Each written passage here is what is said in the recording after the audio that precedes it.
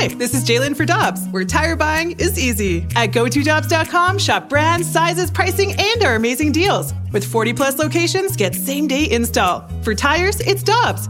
For deals you can use, click on GoToDobbs.com now.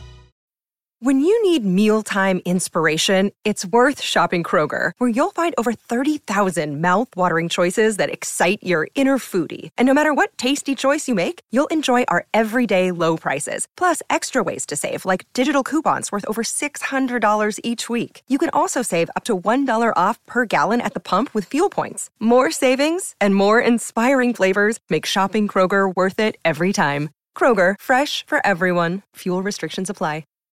Time now for the BK and Ferrario podcast, presented by Dobbs Tire and Auto Centers on 101 ESPN.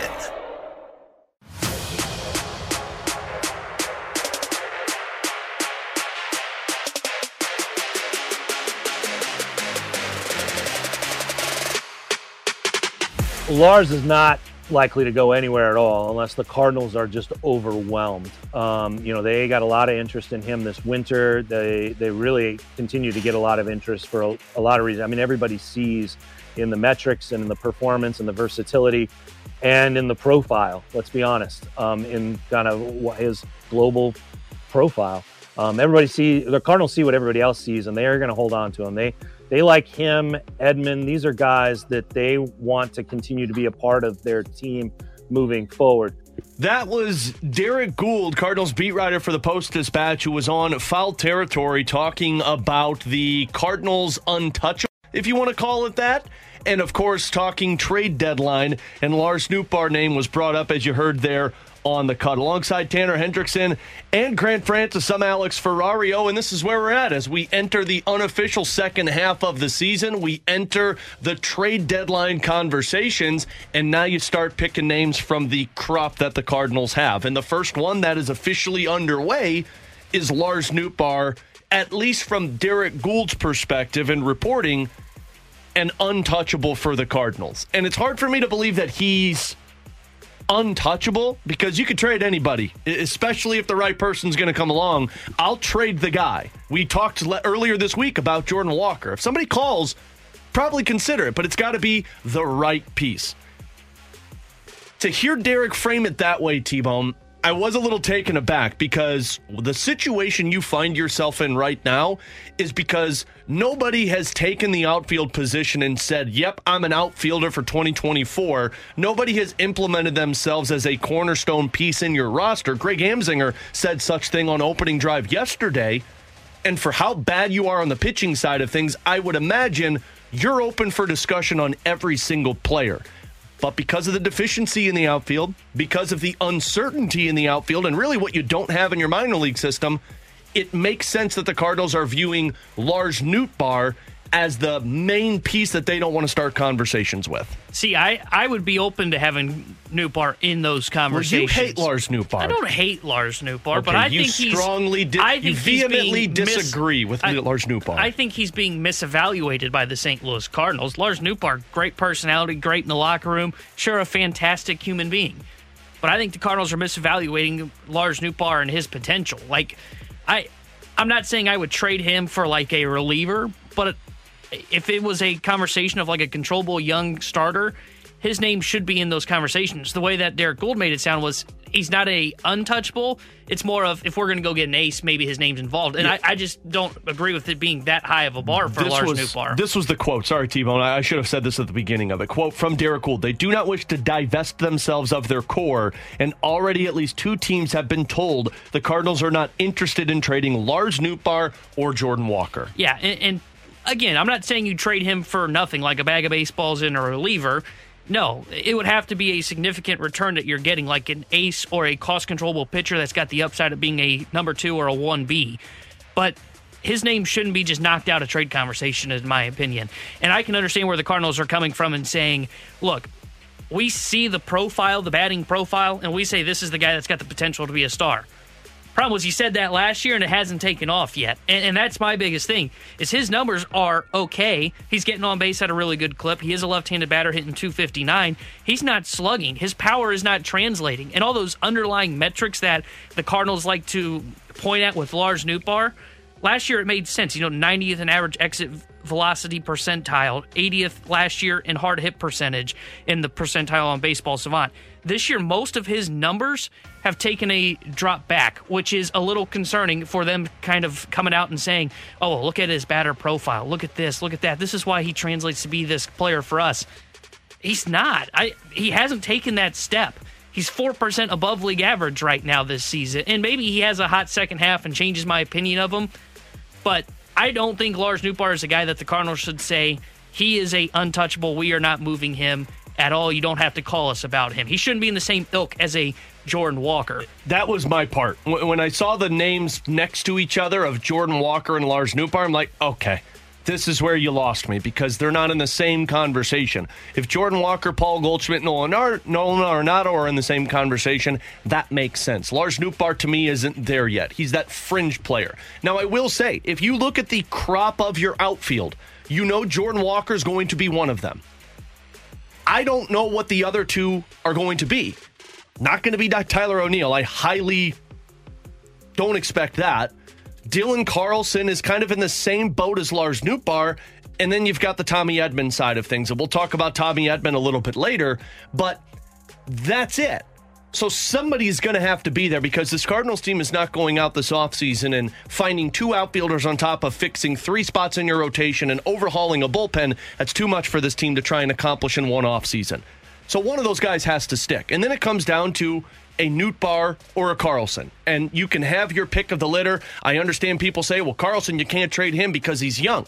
Understandable. It's only a year younger than Lars Nootbaar. And Lars Nootbaar is just kind of in this same unknown as Dylan Carlson. Here's my problem, though, T-Bone. And I think it's more big picture than it is just Lars Nootbaar, but we're isolating Lars Nootbaar here. You are not a team that has the ability to say this player is untouchable. Because you faltered so many seasons in terms of not being able to win a playoff series. And I know getting into the playoffs is an accomplishment. Great. But now you're really not capturing that. And he's a part of your core. So, yeah, I really don't want to trade Lars Nootbaar. And maybe that's what Derek Gould's reporting on, saying, like, look, we don't want to start the conversations with Lars Nootbaar. If it gets to the point where Lars comes in, fine. But there's no way that this team that is massively underperforming can go into this offseason saying, nope, we can't move this guy. Unless his name is Arenado, Goldschmidt, or Jordan Walker. Agreed. And I think those are the 3 guys that just can't be moved. And look, I think players can be in like that second tier. And I think it's fair to put Nootbaar in that second tier of, okay, if the right offer comes, we would be willing to move on from a Nootbaar or a Tink Hintz or a Mason Wynn. Like, I'm not saying that you're giving up Nootbaar for little in return. No, it's got to be a high price return. But if the Seattle Mariners came calling and the name that the Cardinals were connected to was Logan Gilbreth, if I'm not mistaken, or George Kirby, if the Mariners were willing to part with him, and they said, all right, we're willing to part with this pitcher. What are you willing to give up? And they said, we'll give you Nolan Gorman. They said, we'd really rather have Lars Nootbaar. The Cardinals can't walk away from the table and go, oh, no, sorry, it's just not us. We're not going to do that. We're not going to go in on that. We really like Lars Nootbaar. This is the puke point for the Cardinals where they potentially may be fielding offers. And if it is like prospects that teams are offering up for Nootbaar, yeah, no way in hell. But if they are offering up a cost control of a pitcher that has upside as a 2, yes, the Cardinals should be open to moving on from Lars Nootbaar. And again, this is not a personal attack on Lars Nootbaar. This is me looking at his numbers and going, okay, I still haven't seen him take that step that the Cardinals were preaching about. And look, maybe I'm giving up too early. Maybe I'm about to make the same mistake that the Cardinals did and giving up on a Rosarena and Garcia. But I just haven't seen the steps to where I look at him and go, he's not a superstar or a player that I think is developing into a great baseball player. And the Cardinals seem to be holding on to him like he's great. They need to be open to moving him because I think they could be potentially selling high on him. And in a year or two, we could be having conversations that they kept Nootbaar and could be saying, man, they missed their opportunity to sell on him like they missed their opportunity on O'Neill and on Carlson. Maybe, but I also could look at the other side of that coin and say that they sell Lars Nootbaar and keep Dylan Carlson, and Lars Nootbaar goes off on another team. Or they sell Dylan Carlson and keep Lars Nootbaar, and Dylan Carlson goes off with the other team. But that's where you're going to have to get to. That's why we always talk about this team's ability to evaluate their internal talent to find out what they truly have, because you don't want those players to go away like a Rosarena and Garcia and Gallen and talk about opportunities that the new team provided to them. And I don't think I can say that for Dylan Carlson. He's gotten a lot of opportunities since he's been here, and you kind of know what he's in. He's that fringe under 100 OPS plus. And Lars Nootbaar, at least in 2 short seasons, is either highly above it or he's right below it, and that's where he's at right now, and that's where he's at the first season. See, I think it's fair to say he can still deserve some opportunity because he's not even at 1,000 plate appearances yet, but I just don't want to rule him out as a guy that you can't move yet, because to me, that is just saying too much for a team, to your point earlier, of, yeah, we've got to make changes, we've got to change our philosophy, and then all of a sudden starting to roll out more and more players, like it sounds like Tommy Edman's not going to be a trade chip for the St. Louis Cardinals either. I don't know. To me, I would be more willing to take a risk on moving a Lars Nootbaar, a Nolan Gorman, a Dylan Carlson. You got to be risky right now if you're the St. Louis Cardinals and get to that puke point to try and improve this team as quick as they want to. There's a core right now of guys that I just cannot look at and say I can't trade them. And it's Lars Nootbaar, it's Dylan Carlson, it's Tommy Edman, it's Brendan Donovan, and this is the part that kind of surprised me, T-Bone. It's Nolan Gorman. Nolan Gorman was not in the piece of Derek Gould, nor was it in his conversation with Foul Territory of guys that the Cardinals aren't willing to listen on. Now, maybe it's because teams aren't calling about Nolan Gorman because they know he's untouchable, but if you're calling about Jordan Walker, you're calling about Nolan Gorman. Nolan Gorman has had a really good season. He has showcased everything we knew about him with the power. But Nolan Gorman has had his roller coaster season, too, where he's gone quiet for multiple weeks and he's been red hot for multiple weeks. But if the only pieces that Derek Gould mentioned were Arenado and Goldie, the core pieces, Walker and Nootbaar, that might make Nolan Gorman the top trade candidate that this deadline or in the offseason. And I'll be honest, it sucks to have that conversation because he's the left-handed power bat that we talk so much about, and frankly, he's been viewed as a top prospect. But once again, welcome to your puke point. And if some team, whether it's Seattle for Logan Gilbert, or if it's the Yankees or the Dodgers with their prospects, all teams that have been tied to the Cardinals, at least in Derek Gould's piece and in the rumors, I'm going to have to listen on that. Just like I'm going to have to listen on Lars Nootbaar. Yeah, it's going to suck to give up my left-handed power bat. But welcome to the ball club, Alec Burleson. You get to be that if Nolan Gorman gets traded, and I just upgraded my pitching staff. Yeah, I think right now if these reports are true, how the Cardinals are thinking, and I don't question Derek Gould's reporting at all, then I think Gorman is that top trade chip for them on the big league roster. I think when you look at Nolan Gorman, it's easy to see how teams could be interested in him. A guy that has potential to be 30, 40 home run hitter, could potentially develop into being a, maybe not Kyle Schwarber, but a version of Kyle Schwarber, I would say, with his pure power from the left side. And the Cardinals can look at it and say, okay, well, we really like this tandem of Lars Nootbaar, Brendan Donovan at the top of our lineup with their on base, kind of like what they wanted to do when they had Carpenter and Fowler, kind of the theory of that, not how it ended up working out. But I think that it's easy for them to go, okay, if we trade Nootbaar, it's tougher to find his replacement. So I can understand where they can come on that side of things. But again, I don't think that makes him untouchable. With Gorman, I think they can go, okay, yeah, we really like Nolan Gorman, but we've seen him struggle again this season. Let's sell high on him because he's got great potential, and teams will look at him and go, man, left-handed pure power hitter, anybody wants one of those in Major League Baseball. And you sell him, and then you can get Brendan Donovan to be your second baseman, everyday second baseman next year. So I can see where they look at Gorman and go, he's our top trade chip. With that being said, I still think like guys like Nootbaar should be in that conversation. Brendan Donovan will be interesting to see how the Cardinals value him. Same with Tommy Edman, though it does sound like they're not expecting to move Tommy Edman. But I do think Nolan Gorman, with this report, you can kind of circle him now as the official number one trade chip for the St. Louis Cardinals going into the deadline. I'll leave it at this. You don't have the luxury. You've been bad this season to sit here and say, well, we can't trade all of these pieces. Everybody should be on the table within reason of the Jordan Walkers and the Goldschmidts and Arenado because you are wanting to compete.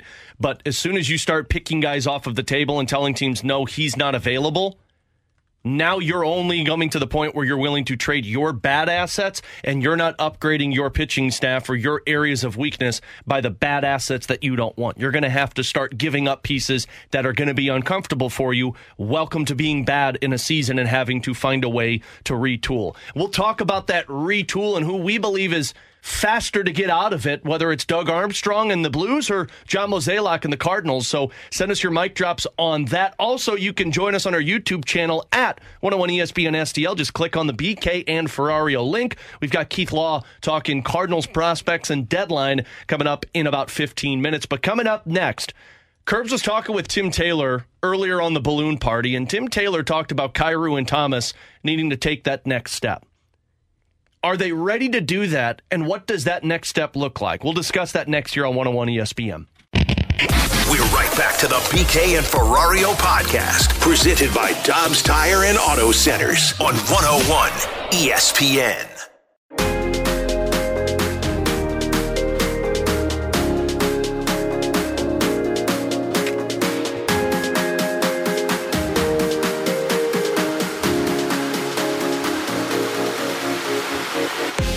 Alongside Tanner Hendrickson and Graham Francis, I'm Alex Ferrario. BK and Ferrario here on 101 ESPN. Happy to have you with us on this Friday. Our YouTube channel live at 101 ESPN STL. Just click on that BK and Ferrario link. Of course, our Air Comfort Service text line, 314-399-9646. So Tim Taylor, Director of Blues Player Development, was on with Curbs, filling in on the balloon party earlier today. If you missed it, you can check it out on the podcast page, 101ESPN.com, presented by Dobbs Tire and Auto Centers.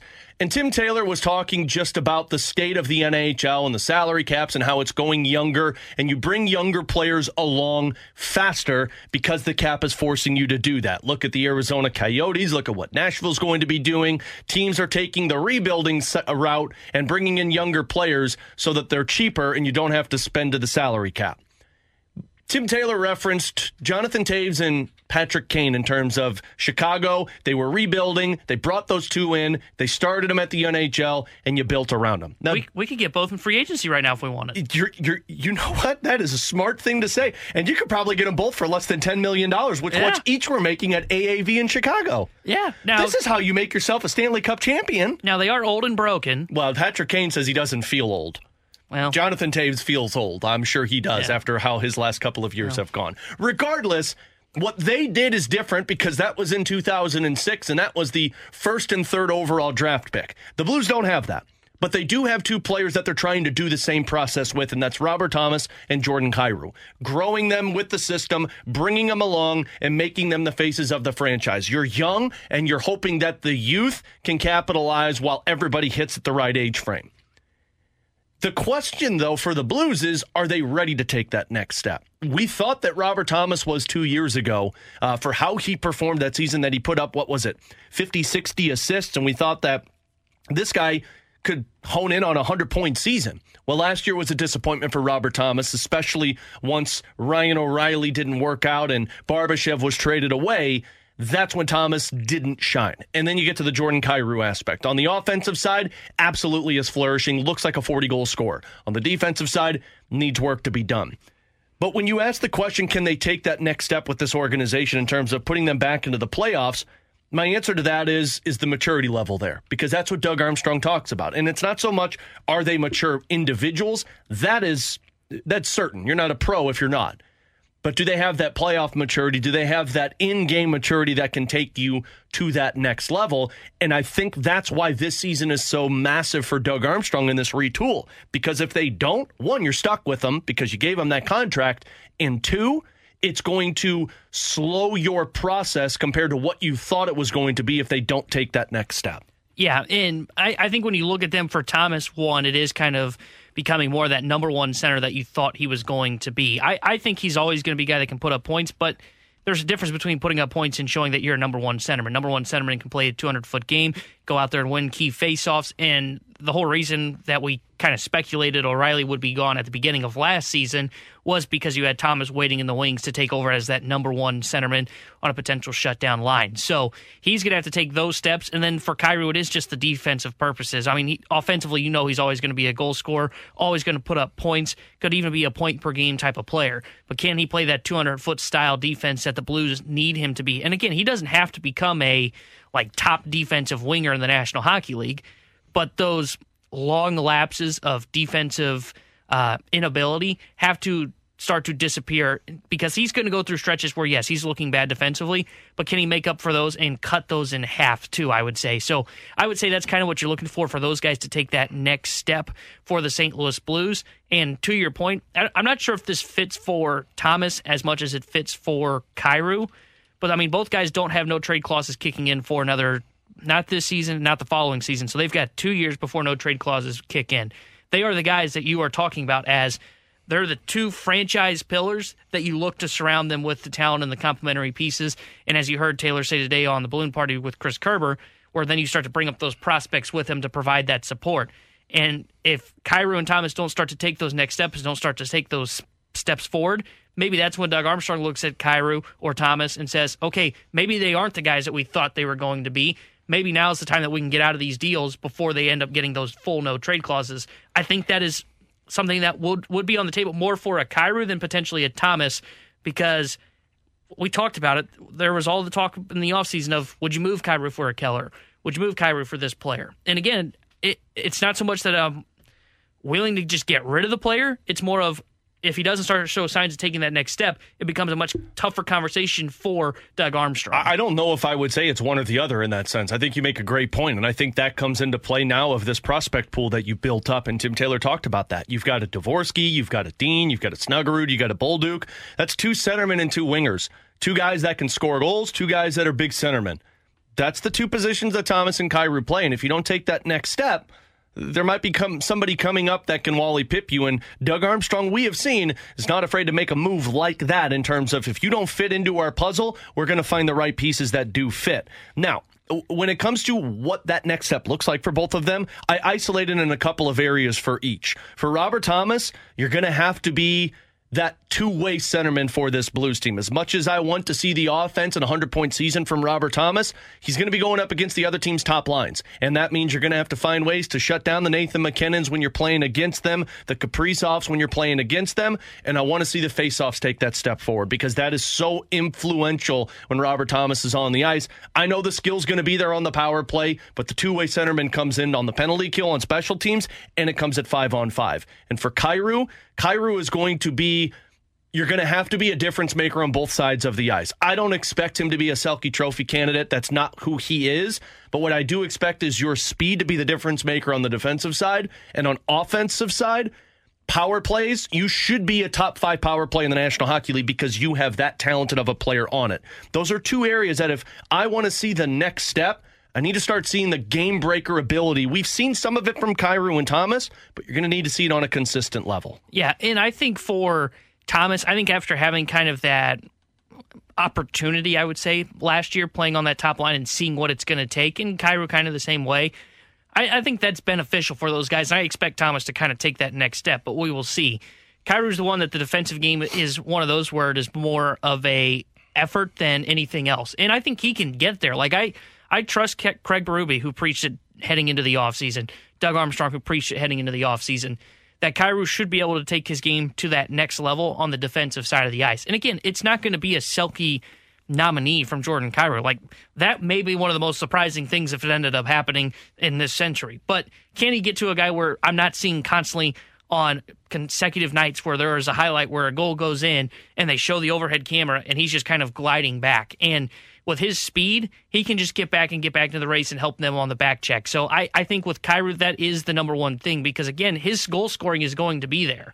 It's just a matter of he's got to get rid of that liability that he was on the ice this season. One more thing, and then we're going to get to Keith Law on the other side. I know Curbs teased it, didn't get to it because, well, his distractions kicked in fully, which happens a lot with Curbs. It's always entertaining. But he teased a little bit about who he believes should be the captain. We're on the same page here that Braden Shen should be the captain for this team. I can see the arguments for Robert Thomas because you are building around that. I could hear the argument if you're going to go one of the defensemen, and I know our guy BK likes to take the stance of captains don't matter, just don't give it to somebody.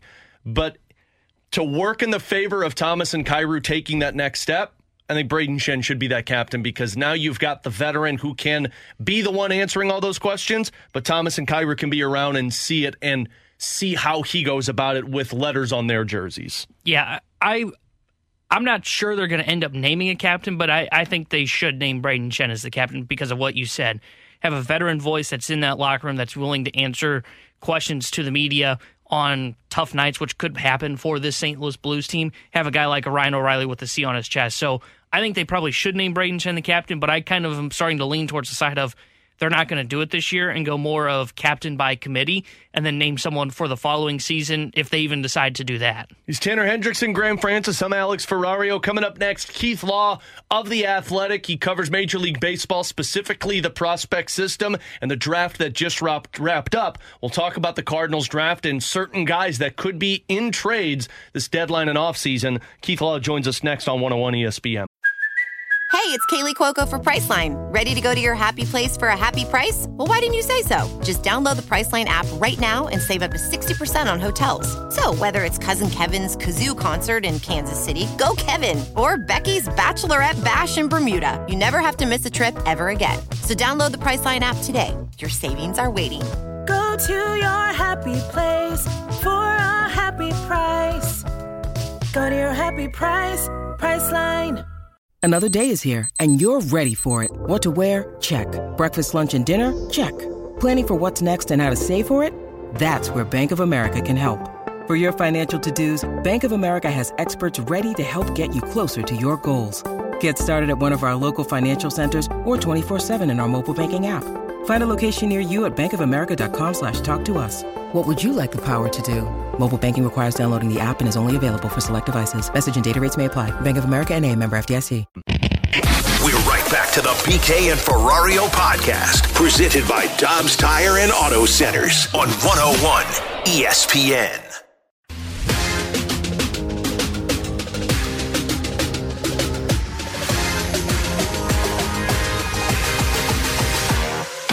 Alongside Tanner Hendrickson and Graham Francis, I'm Alex Ferrario, BK and Ferrario here on 101 ESPN as we head to our guest line now and welcome in Keith Law of The Athletic, covers Major League Baseball and the Major League Baseball draft, which has just wrapped up. And now you get a little bit of downtime before all of the trade deadline conversation comes into play. Keith, it's great to catch up with you today, sir. How are you?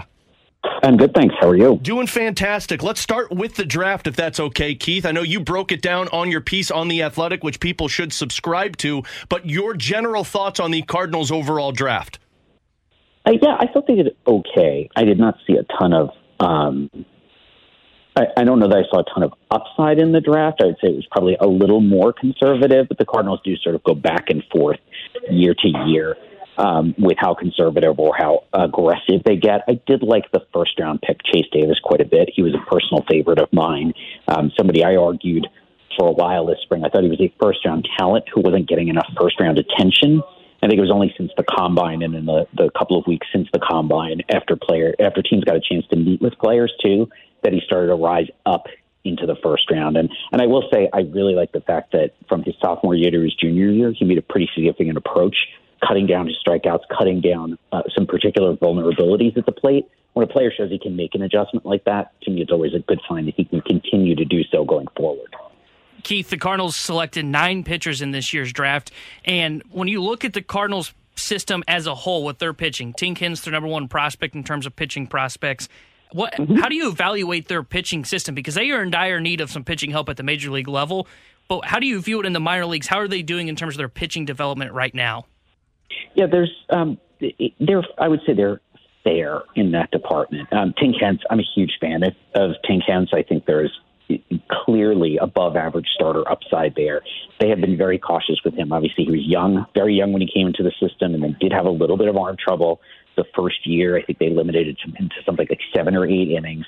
So I like the way they're bringing him along. I like the fact that they promoted him to Double-A and gave him what I believe was his longest professional start by pitches thrown, which shows we're trending in the right direction. He's the real standout, though. The rest of the pitching in the system, there's not really criticism, but it's a lot of guys who are more sort of back end of the rotation. I think of Mike McGreevy, who was their first rounder a couple of years ago.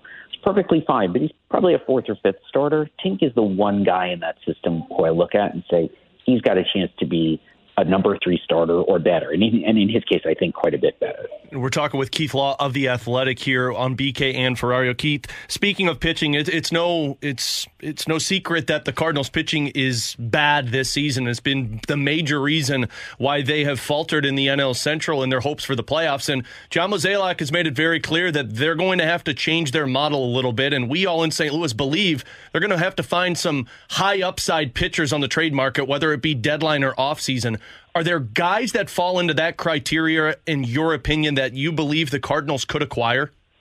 No, I don't think so. I don't think you're going to see a lot of, if the Cardinals are selling, if that's what you're saying, are there at this trade deadline, high-end pitching prospects do not generally get traded anymore. There are rare exceptions, but especially if what the Cardinals are doing is trading away guys who are rentals, who are headed for free agency after the season, then I think it's unlikely they're going to get high-end pitching prospects in return. Now, if they were to do something very surprising, like trade a Paul Goldschmidt or Nolan Arenado, that would be a very different story. But otherwise, I think they're going to have to be looking to free agency this offseason, and then they're going to be competing with a lot of other clubs. Lucas Giolito is going to be one of the leading free agents among starting pitchers this winter. Well, guess what? Everybody's going to be interested in Lucas Giolito.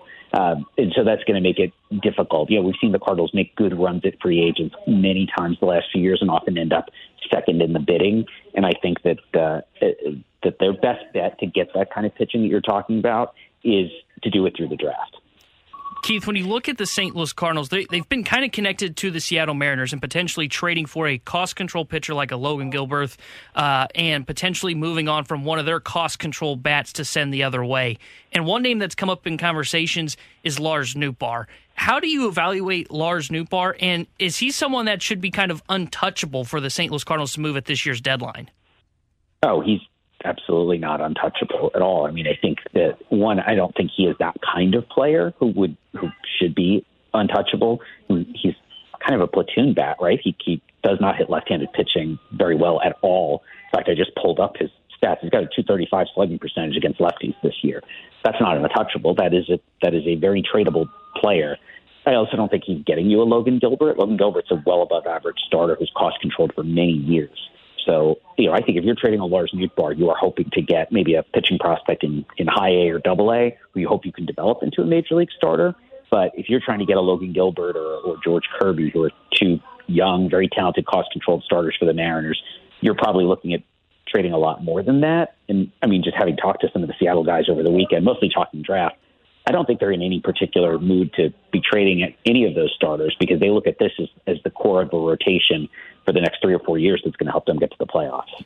Speaking of another controllable bat for the Cardinals, you just mentioned it's going to potentially take more, or if Seattle doesn't even want to move some of those guys, how do you look at a Nolan Gorman in his first real big full season as a St. Louis Cardinal here at the majors, and he looks kind of the same as he did last year. He's slugging for power, just not hitting for any average.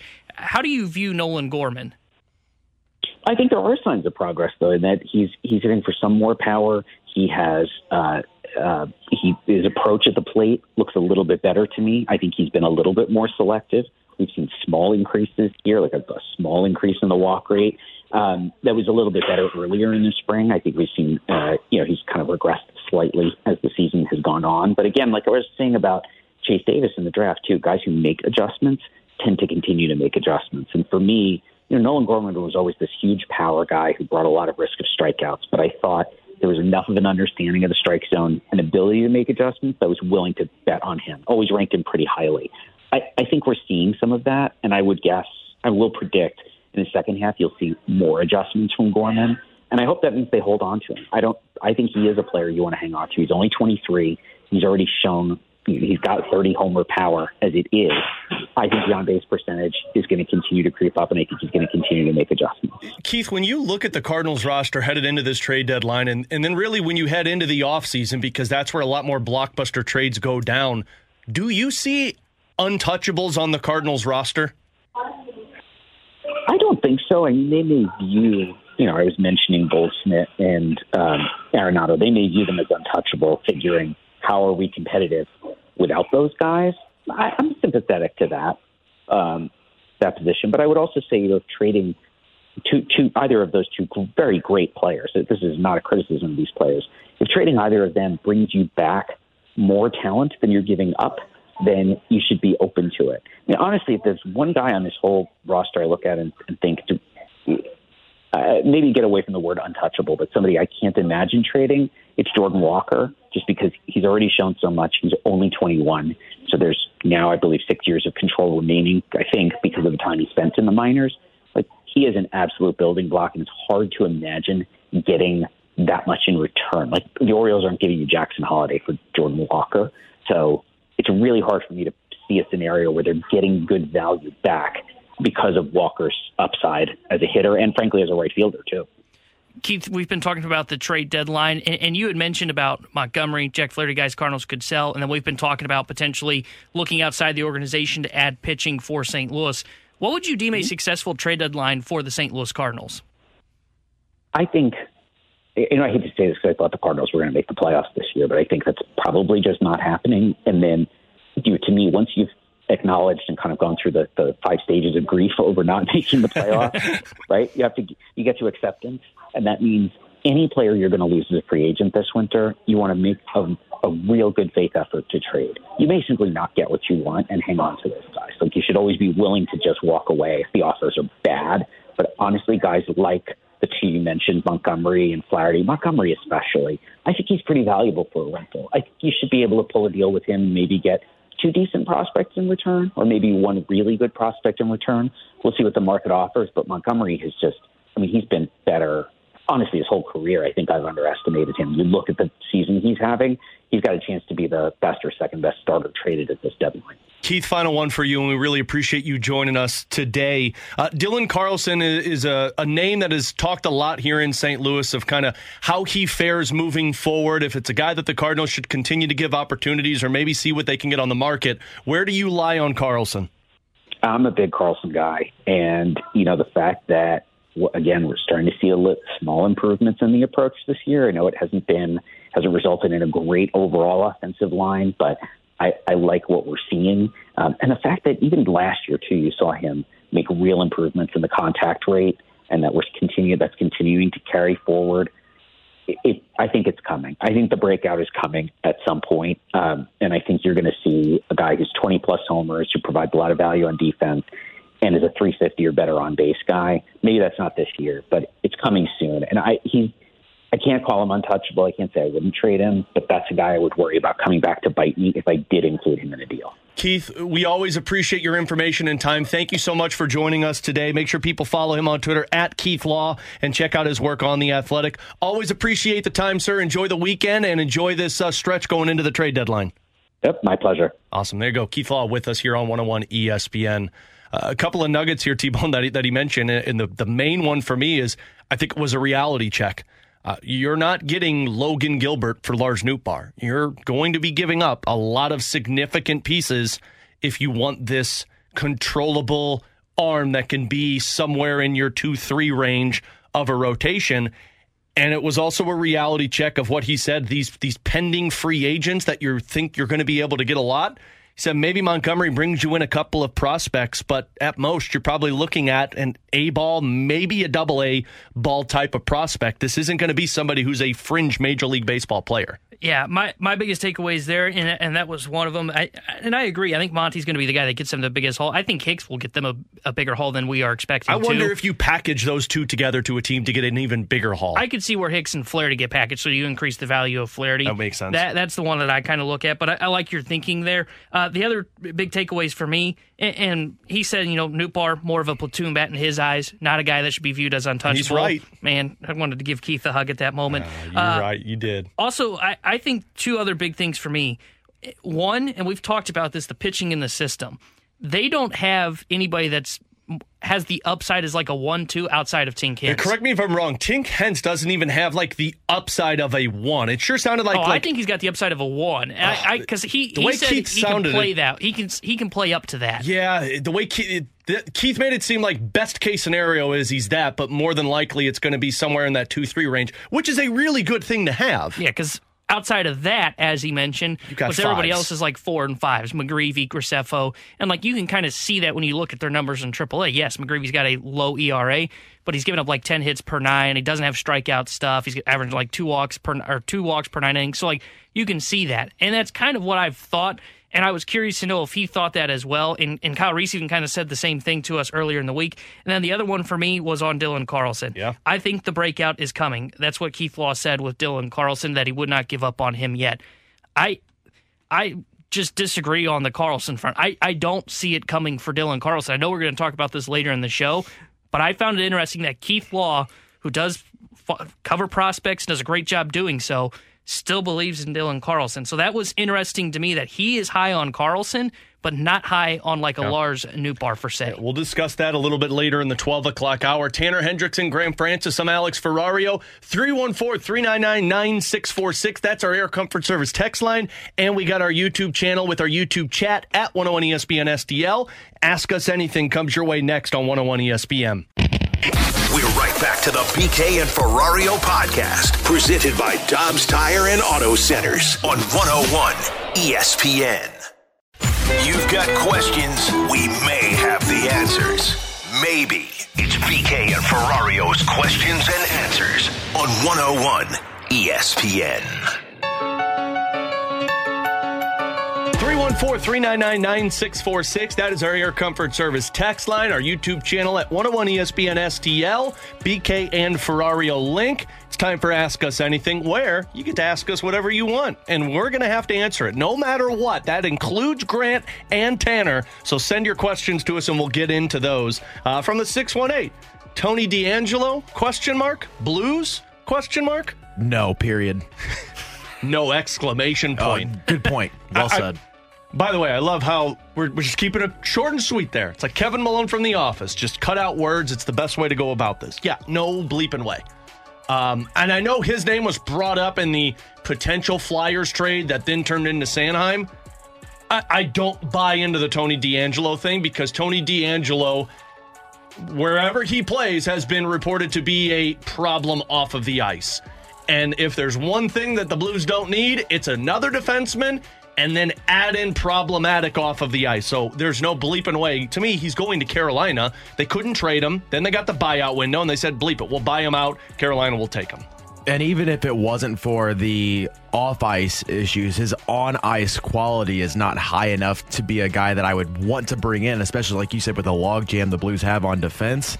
The quality isn't there for his play, let alone the issues that come with him off the ice. So, yeah, absolutely not. Yeah, I just don't see how they could make it work, and I don't think the fit is right either, because you're now getting to the point where the offseason's kind of done. Sure, there are trade kind of rumors out there, like Erik Karlsson with San Jose, Connor Hellebuck in Winnipeg, but like the offseason's kind of done, and moving money now is almost really tough for these teams. So I just can't see how A, the Blues can create enough space to get him, and B, I just don't think he's a fit for the team as well. Guys, he's 5'11". You know what this team doesn't need? That screams a Blue. Another less than 6 foot offensive defenseman. They've got plenty of them. Let's not bring in a 10th defenseman to figure out. More the merrier, man. No, God, that's what they said about the outfield. How'd that turn out for the Cardinals? Well, not so great.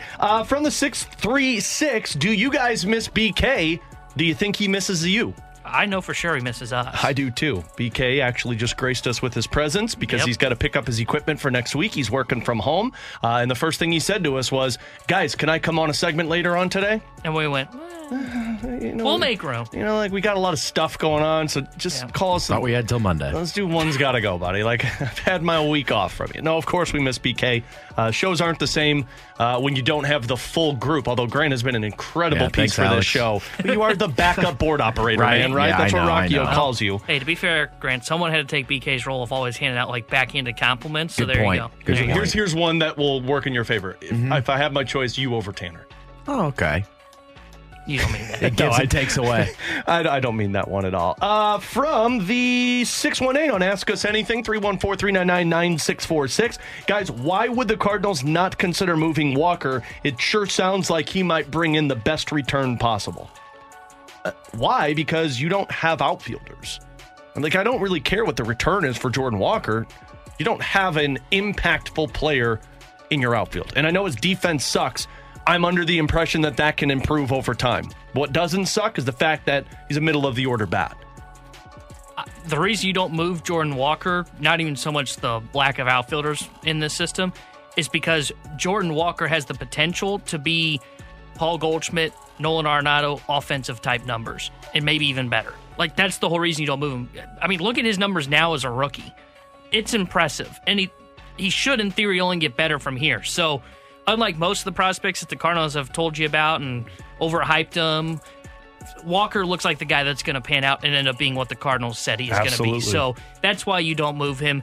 Everybody else is open for fair discussion, even a Mason Wynn, even a Lars Nootbaar, in my opinion, Nolan Gorman. But Jordan Walker is an absolute no, because he could develop into being a MVP candidate for the St. Louis Cardinals, the first one that they've developed in their system since Albert Pujols. Yeah, I was about to say, you just watched 2 All-Stars at the All-Star game that you used to have. You don't want to make it a third with Jordan Walker, so that would be the reason right there. Unless you make it a third and trade Dylan Carlson, which that's the one I'm a little concerned about. From the 980, when it comes to talent, leaving the Cardinals and going elsewhere and becoming great players, is it a lack of being able to evaluate their own talent, or is it a lack of being able to develop their own talent?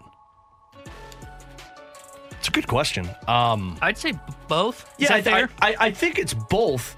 Like, in the sense of Arozarena and Adolis Garcia, to me, that's evaluation, because they tore it up in AAA. Like, you knew they were going to be those types of players. It just didn't work out at the major league level for whatever that may be.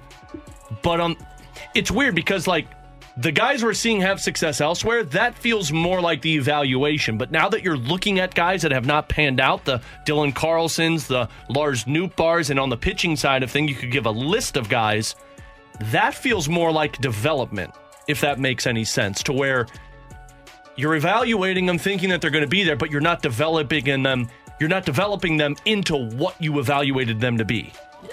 Unless that's confusing. I see what you're saying, where they evaluate them to be number 3s, but then they fail to develop them up to that, to where I think it is both a inability to develop them to that, but also a misevaluation of what that pitcher is, like Matthew Liberatore, for example. I think the Cardinals kind of viewed him as a number 3 left-handed starter in their rotation, and he was always projected to be more of a 5. But they saw the upside because they thought he had swing and miss stuff, which you've kind of seen in spurts with Matthew Liberatore. But, it's hard when you can't get right-handed batters out, and you've only got one, not even A-plus pitch. So I think it comes down to both for the St. Louis Cardinals. I think they've misevaluated the talent that they've had in terms of what their prospects are and what they had at the big league level and what they thought like an O'Neill was going to be, what a Carlson was going to be. I truly believe him as well. And then also the lack of their ability to develop those guys. Now, I will say I'm starting to be more impressed by what they've done on the hitting side in their development. Jordan Walker, who we just talked about, Nolan Gorman though he's inconsistent right now, you can see the pure power. And then also Mason Wynn, who's developing in the minor league system. So I've been impressed with what they've done in terms of in the minors with their development, with their hitters. Yeah, and on the other side of that, like, this could happen to any team. Even the Blues, like, you trade for Justin Falk, you give up Dominic Bach. Bach didn't really amount to anything. He could have, though. Like, he was a first-round draft I think pick. that was evaluating the right talent. Right, but knowing that he wasn't going to be an NHL player. Sure, but here's the other side of that. Like, I think John Denton said this on one of the shows a few weeks ago. You can't give up your crap and expect to get good things in return. Like, you have to look at it like, if you want the Cardinals to be aggressive, you're going to have to give something up. And otherwise, you're just keeping your talent, and then you're irritated that they didn't do anything. So you can't have your cake and eat it, too, That's in why that you situation. have to pounce when the players that you have, and this is where it comes to the evaluation side of it. You need to evaluate faster than other teams evaluate your prospects. Yeah, and I'm not saying that they haven't misevaluated, because they have. No, but at the same time, a little credit there, too. To your Dominic Bach point, though, Doug Armstrong and company evaluated that player faster than the Carolina Hurricanes did, saying, we know that he's not going to be at the level that we need, so we need to move him now, and Justin Falk was available. So in the Cardinals sense, the same can be said about a Tyler O'Neill. Like, if you evaluated it properly and said, like, hey, we really think that this guy is going to be an MVP caliber type player, okay, well, then you just didn't get that and you just made a mistake. But if your evaluation was prior to other teams where you said, hey, he's going to be good, but we're not sure he can stay healthy enough, you got to pounce on that. The same could be said about the Randy Arozarena thing. Like, you thought that Randy Arozarena was a complimentary piece. Your evaluation was off on that because you developed him properly. You just didn't give him that opportunity. So I think it just comes down to the ability to evaluate faster than other teams and pounce on making that move before other teams find out that that player is not what you think he's going to be. Great questions for Ask Us Anything. Appreciate all of them on our Air Comfort Service text line and our YouTube channel. Coming up next, though, on BK and Ferrario. After Derek Gould's reporting yesterday, it sure seems that the Cardinals are backing what they're saying in terms of changing the method with their pitching staff. The names that they're putting out there make sense, but one really pisses T-Bone off. So we'll touch on all of them next here on 101 ESPN. This episode is brought to you by Shopify. Whether you're selling a little or a lot, Shopify helps you do your thing, however you cha-ching. From the launch your online shop stage, all the way to the we just hit 1 million orders stage. No matter what stage you're in, Shopify's there to help you grow. Sign up for a $1 per month trial period at shopify.com/special offer, all lowercase. That's shopify.com/special offer. Mother's Day is around the corner. Find the perfect gift for the mom in your life with a stunning piece of jewelry from Blue Nile. From timeless pearls to dazzling gemstones, Blue Nile has something she'll adore. Need it fast? Most items can ship overnight. Plus, enjoy guaranteed free shipping and returns. Don't miss our special Mother's Day deals. Save big on the season's most beautiful trends. For a limited time, get up to 50% off by going to BlueNile.com. That's BlueNile.com. We're right back to the BK and Ferrario podcast, presented by Dobbs Tire and Auto Centers on 101 ESPN.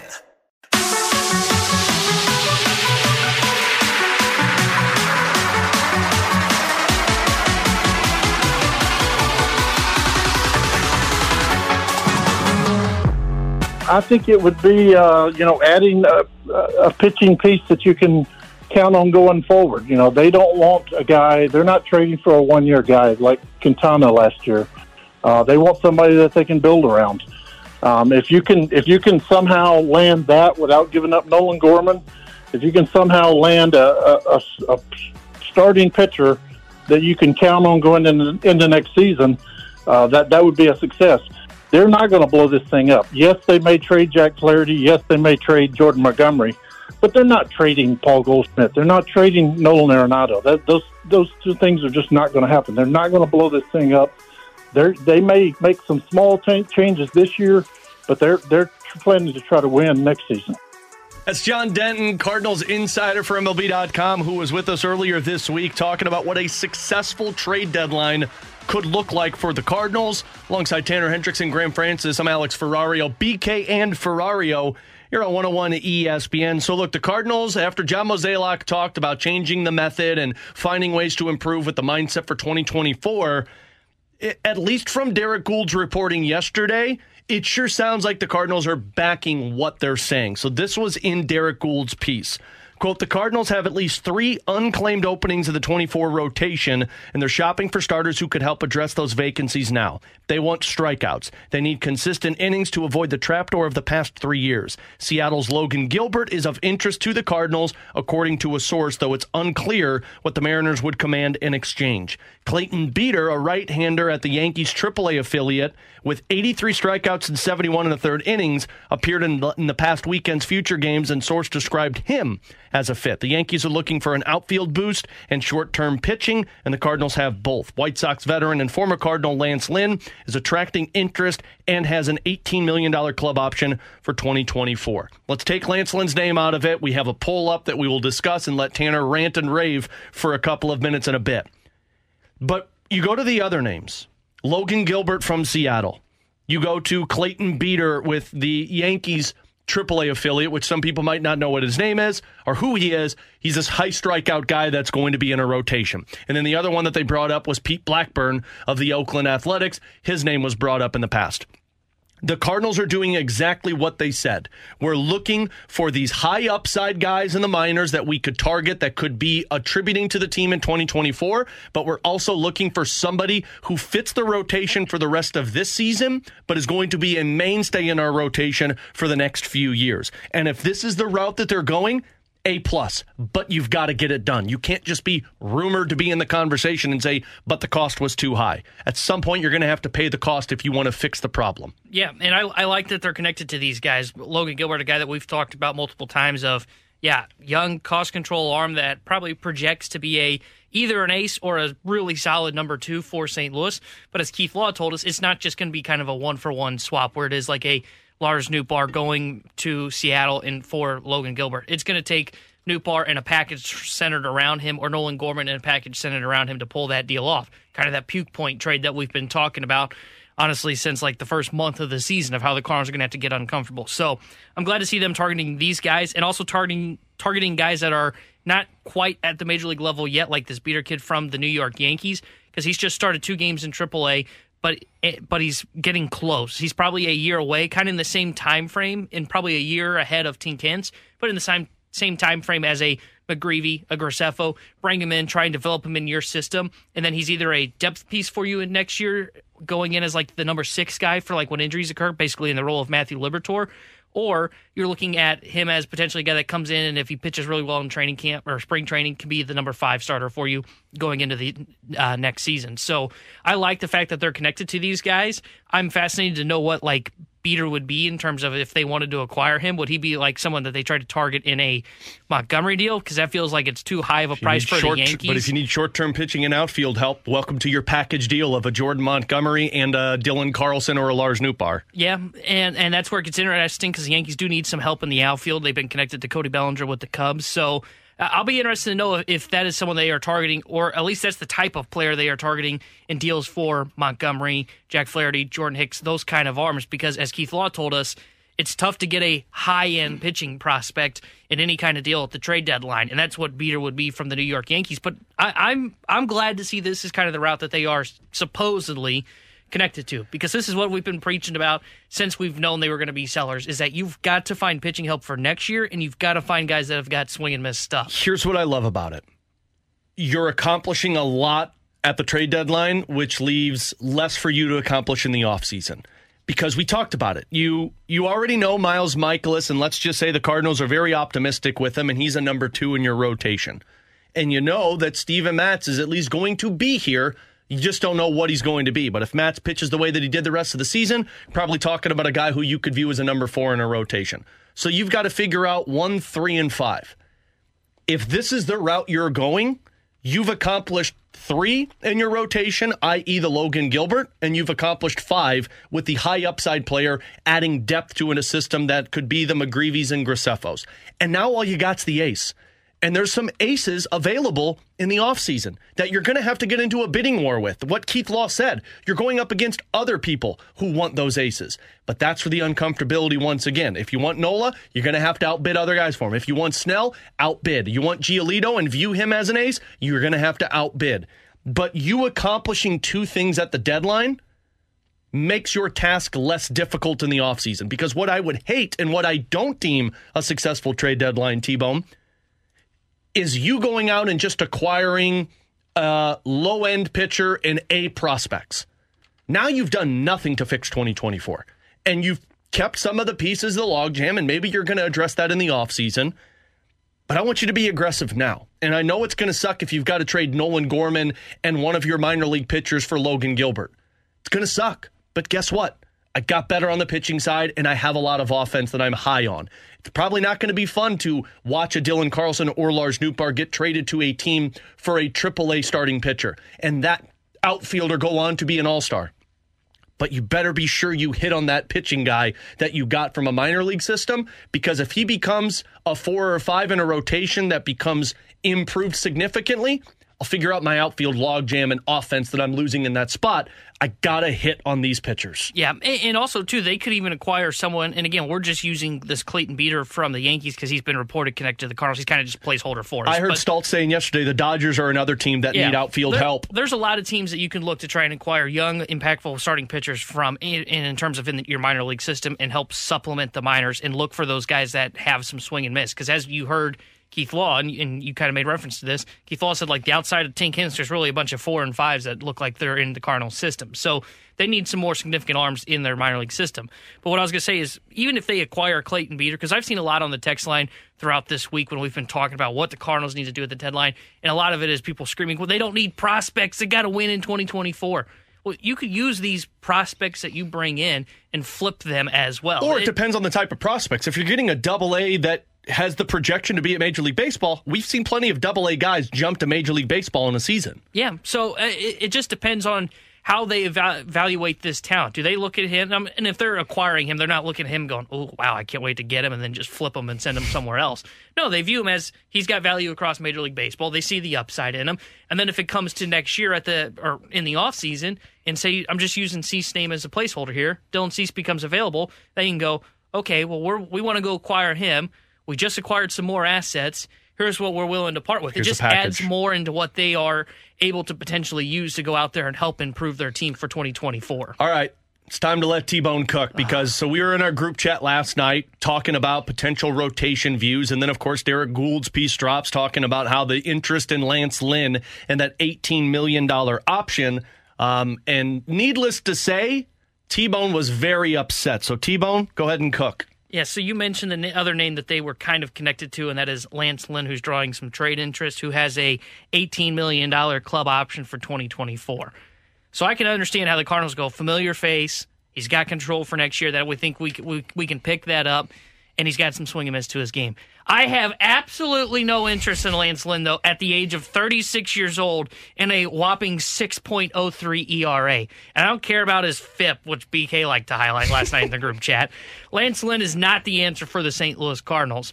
They need to be looking for guys that have upside and are younger arms with cost control. Lance Lynn is not that guy. Lance Lynn went from last year having a 3.99 ERA to a high jump to a 6.03. I'm not thinking that's by accident. I think Father Time is starting to catch up with Lance Lynn. Even though he does have the strikeout numbers, he's not as effective this season for the White Sox. So I am completely out on the notion of acquiring Lance Lynn at the trade deadline. I would blast the Cardinals if they did it. I don't think he's the kind of arm you should be targeting. Yes, I think it would be settling if it was the St. Louis Cardinals, in my opinion. I think it is settling for, all right, well, we don't want to get that creative. We kind of know what Lance Lynn is. Let's go get him. And it's just one of those of placeholder. Go out there and be aggressive and go get a younger arm that has more upside. Be willing to kind of reach that puke point in a trade because they wouldn't have to give up much for Lance Lynn and his great 6.03 ERA. T-Bone, what is it that you want the Cardinals to do with their rotation? I want to add swing and miss, but I want it in a younger arm that has even more upside potentially. Lance Lynn is striking out 11 batters per 9 innings this season, and BK did this information dive last night against you. He cherry-picked what I had said, by the way. The entire list of Cardinal starters in the last 15 years to have a better single-season strikeout rate than Lance Lynn's, Jack Flaherty in 2019. And your guys, the number 5 starters that T-Bone says, let's attack these two and go high upside here. James Paxton, who checks notes, 34 years old. T-Bone, you want to tell me how many strikeouts James Paxton has over his last 3 seasons? I don't know, but he's on a 1-year deal that's going to cost less than $18 million on a club option, and to me has a higher upside than a Lance Lynn, who we can all agree is probably, a number 3? Paxton, when he was right and healthy, he may have won a Cy Young. Healthy. But that's the risk they're going to have to take. And look, wouldn't you rather take it with a guy who's been pitching this way for the last 3 years and is giving you innings than a guy that, if he's on and he's healthy, it's going to be great. But my concern is this dude could break at the first month of the season. Lance Lynn's got a 6 ERA, and what's not broken about him? Exactly, but if I'm bringing Lance Lynn in, I'm bringing him in to be a 4 or 5 starter for me. Yeah, and I don't want it. I don't want that. They swing and miss stuff. Yeah, but he's got a Wayno ERA. No, it's less than we've been talking about getting rid of Waino. It's less than Waino's ERA. Not by much. T-Bone, what about Alex Wood? You like him, right? Yeah, but like I saw his underlying numbers. That's the one I was referring to where BK cherry picked that one. Paxton's underlying numbers are good. Lynn's underlying numbers are good / okay. But Lance Lynn, I just want to see. I just want to see someone younger. But what if they're going younger elsewhere? What if they're going younger with the Logan Gilberts and they're going younger by acquiring this Yankees pitcher? Go younger with the whole rotation. But you're going to have to put somebody in there who can eat innings for you. Michaelis is your innings eater. You're going to need more than one. Obviously, we're finding that out this season. I think if you acquire Gilbert, he is the guy that eats innings. Whoever the other arm is you acquire, or you assign an ace like Anola, he's an innings eater. I don't want to hear they acquire Lance Lynn to be a 5 and his wonderful 6 ERA. But what if Lance so he can eat innings for this team? What if Lance Lynn gives you 157 innings with a 2.69 ERA? He's or not 121? He did that 2 years ago. Yeah, and he went to a 3.9 with and a 3.9. 6.03. He is not the same pitcher he was 2 years ago when he was an all-star. I think age is starting to catch up with Lance Lynn. I do not. They acquire Lance Lynn. It is a settling move, in my opinion. And I am glad to see, man, Cardinals Nation, I'm so happy. Go vote on our poll at our YouTube page. At 101 ESPN STL on YouTube. 81% of people have voted no in terms of if they want to see them acquire Lance Lynn. We're full of spite and vengeance on BK and Ferrario, so both BK and I are really hoping that they find a way to trade for Lance Lynn just to piss T-Bone off, because BK's that's making great me mad radio. He's texting us right now. Is he really? He just sent us a text and looked at his similar pitchers through age 35, which was last year. And Chris Carpenter is fourth, and he wanted to highlight that. Name him. No, Chris Carpenter, Jake you know what? Arrieta. I changed my answer. I don't miss BK either. Johnny Cueto. No, they should not.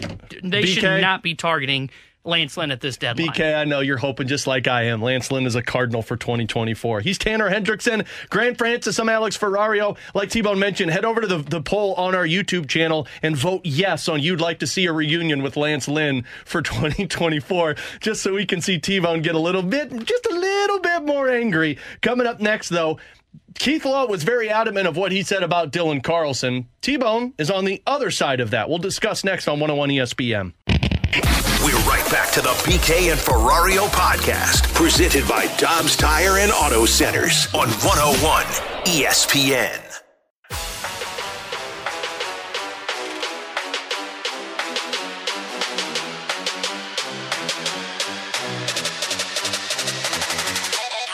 I'm a big Carlson guy, and the fact that again we're starting to see small improvements in the approach this year. I know it hasn't resulted in a great overall offensive line, but I like what we're seeing, and the fact that even last year too, you saw him make real improvements in the contact rate, and that's continuing to carry forward.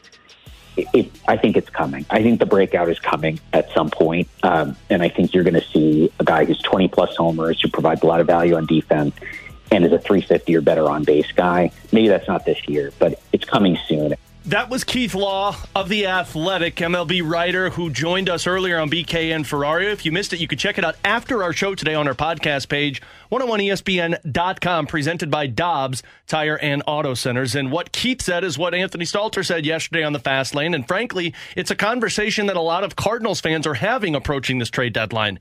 Do you trade away a Dylan Carlson and take the risk of having another Randy Arozarena or Adolis Garcia moment to you? And look, Dylan Carlson is not a Rosarena or Adolis Garcia, at least from what we've seen in terms of he's not going to be that power bat. He has not shown that ability, but what he has shown when he's had a full season and he's been on is a over 100 OPS plus player. 115 was his best season. That was 2021.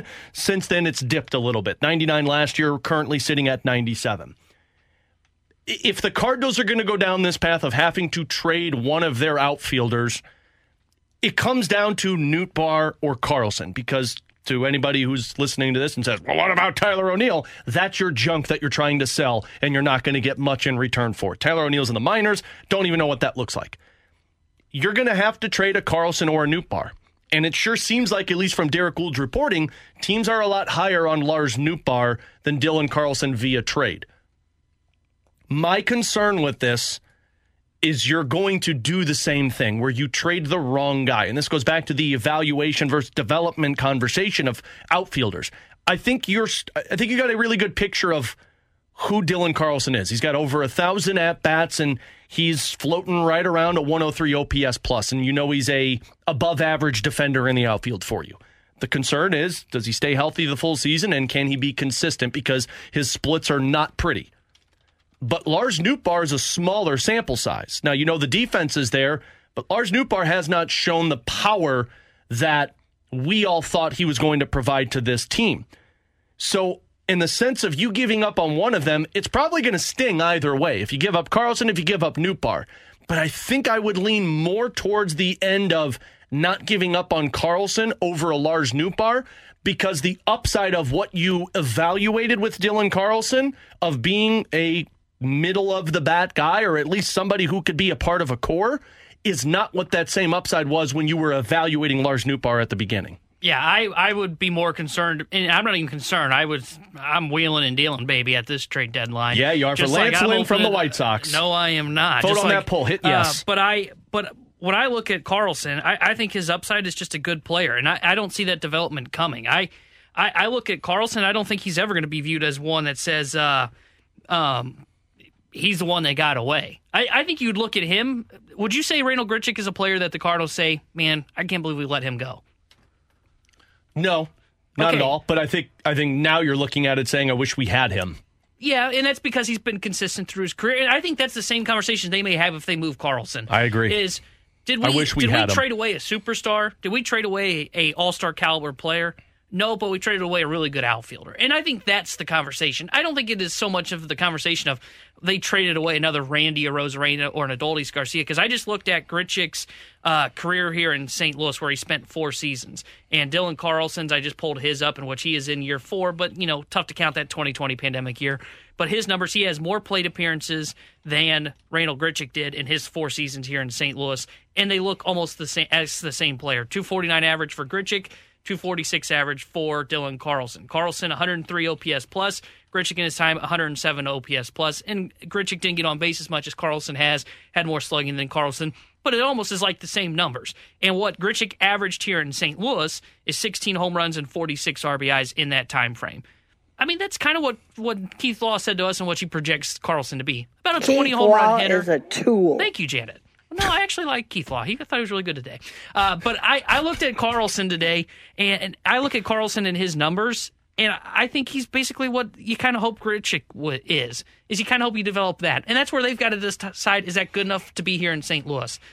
And that's why I look at him and I say, I'm okay with moving him, because I don't think he's going to be the one that got away. I truly believe there's more upside in Nootbaar, because he hits the ball hard, he gets on base at a higher clip, can hit for average, left-handed hitter, hits right-handers well, and is also a guy that could potentially develop into a slugger. Carlson doesn't hit righties at all throughout his career, and it continues that trend this year, and is a true platoon bat for St. Louis. I'm going to go with the experts on this one and look at how they rank prospects in all of baseball. And that's why because what you said about Dylan Carlson, you're not giving up a superstar. You're probably just giving up a really good outfielder and a really good all-around player. I could say the same thing for Lars Nootbaar, because I don't know if that superstar status is there for him. Now, in terms of identity and kind of who he is, yeah, the superstar status is there. Everybody knows him. But I don't know if I want to stick with the player that's my core just because he's really popular everywhere he goes. But I don't think they're doing that. I think they're doing that because his numbers do project him to be a potential. But at best, Lars Nootbaar he never even cracked a top 100 prospect list. Agreed. Dylan Carlson cracked that multiple seasons. But it's the same thing on, like, Logan Brown was a first-round pick, so he must have talent. That's not true. No, that's different, because you're getting people that are evaluating these guys that spend a lot of time dedicated to prospect rankings. And they get it wrong. I've never seen a top 100 prospect list, and I go, holy. You're saying they got it wrong by saying Lars Nootbaar is a 356th prospect ranking? It's possible. There are guys that do develop into studs that were drafted late in the draft. Here's what I would worried about Lars Nootbaar on that side of it. And you're right. I can't get too aggressive on that front, because people do get it wrong in evaluating prospects. Don't throw Logan Brown in my face, though. That's just not right. That's dirty. You just fall into this category. Lars Nootbaar, to me, I'd be worried was like a more talent, but a Jeremy Hazelbaker type of thing, where you saw it for one season and you're like, oh my God, and you never get that back. Whereas Dylan Carlson's one of these guys that you're just sitting there saying, man, he just can't get it right. He just can't get it right. And if he goes somewhere else and gets it right, that feels like it's going to hurt the Cardinals team more than if Lars Nootbaar goes somewhere and has that run, but never stays at that consistent level. Carlson, to me, might be the consistent answer for you. I just, and look, I typically look at like what the downside is for players, but I think in this scenario with Carlson and Nootbaar, I think the downside is they just never are, maybe not major league outfielders, but never are a starting outfielder for a whole season. They're more of like fourth outfielders, platoon bats. But I still think the upside is higher for Nootbaar because he gets on base at a better clip, hits right-handed pitching, which there are more righties in the league than lefties, and it has potential to be a guy that can hit for some power as well. I mean, that's like all the tools you're talking about. And I didn't even mention his defense is good in right field, and he's been okay at center field when he's played that this year. When I look at Carlson, maybe he can become a 20 home run guy, but I'm not certain of that. I think he's like around 15 home runs, going to hit for doubles. I don't think he's going to get on base at the clip that Keith Law said he would. I think he said 350 if I remember correctly. And I just see his ceiling as a good player. He was always comped to Andre Ethier. Look, if he became Andre Ethier, that's a win for the Cardinals. I'll take that. What was Lars Nootbaar comped to?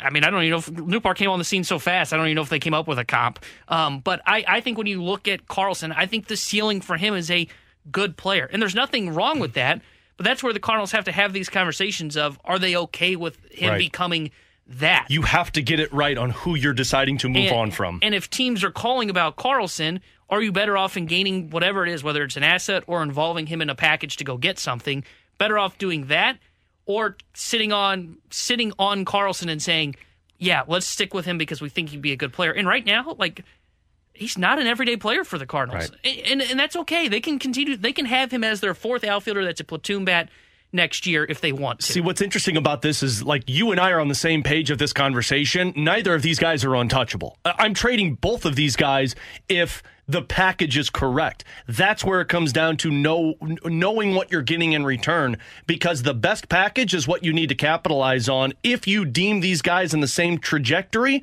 and stick with the other one. You can't move on from both, but man, to sit here and say that one is untouchable over the other, I can't do that. And maybe you're just doing it to try and raise the stock of these players of, we're not talking Lars Nootbaar, so that somebody gives you the best deal possible for him. But to sit there and stick to your guns and say, he's untouchable, we can't move him, that might be a mistake depending on what the package is going to be in return. Yeah, I agree with you. And I talk about mixed messaging on the text line because I see a lot that say stick with Carlson. He's still young. I get it. There's 1 year difference. There's no youth in sense here. Yeah, and it's not even so much the age for me. It's the amount of plate appearances for Dylan Carlson. Look, he still is kind of Major League Baseball young, but it's not like we're talking about a guy that just has had 300 plate appearances. We're talking about a guy, what did I say, over 1,400 plate appearances right now? And I'm seeing a lot of the same trends that I saw that were problems for him. Outside of his even in that 2021 rookie year where he had a really good year, he struggled against right-handed pitching. I'm still seeing some of the same problems with Carlson, and I at least haven't seen them getting better. I know Keith Law said he thinks the swing is starting to look better. I just haven't seen that. I still think it is the same guy that we've seen over the last couple of years. So I just look at Carlson and I say, it's a good player. Look, if you don't move him, that's fine. But if people value him as becoming a better player, I think I might be willing to put him in a package to go get something or even potentially sell him off as a trade piece so you can kind of unclog this outfield. The amount of people that are texting in right now saying, Ferrario, Mike Piazza wasn't even in a baseball rankings. Albert Pujols was very low in the baseball rankings.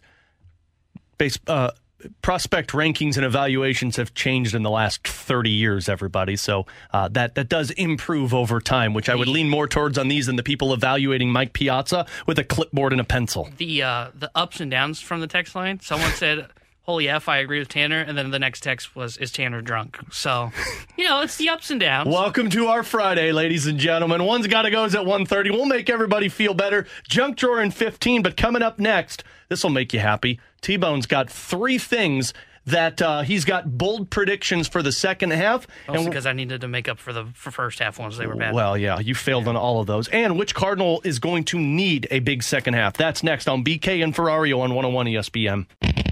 With threats to our nation waiting around every corner, adaptability is more important than ever. When conditions change without notice, quick strategic thinking is crucial. And with obstacles consistently impending, determination is essential in overcoming them. It's this willingness, decisiveness, and resilience that sets Marines apart. With our fighting spirit, we don't just fight battles, we win them. Marines are the constant our nation counts on to fight the unknown. And through adaptable problem solving, we do just that.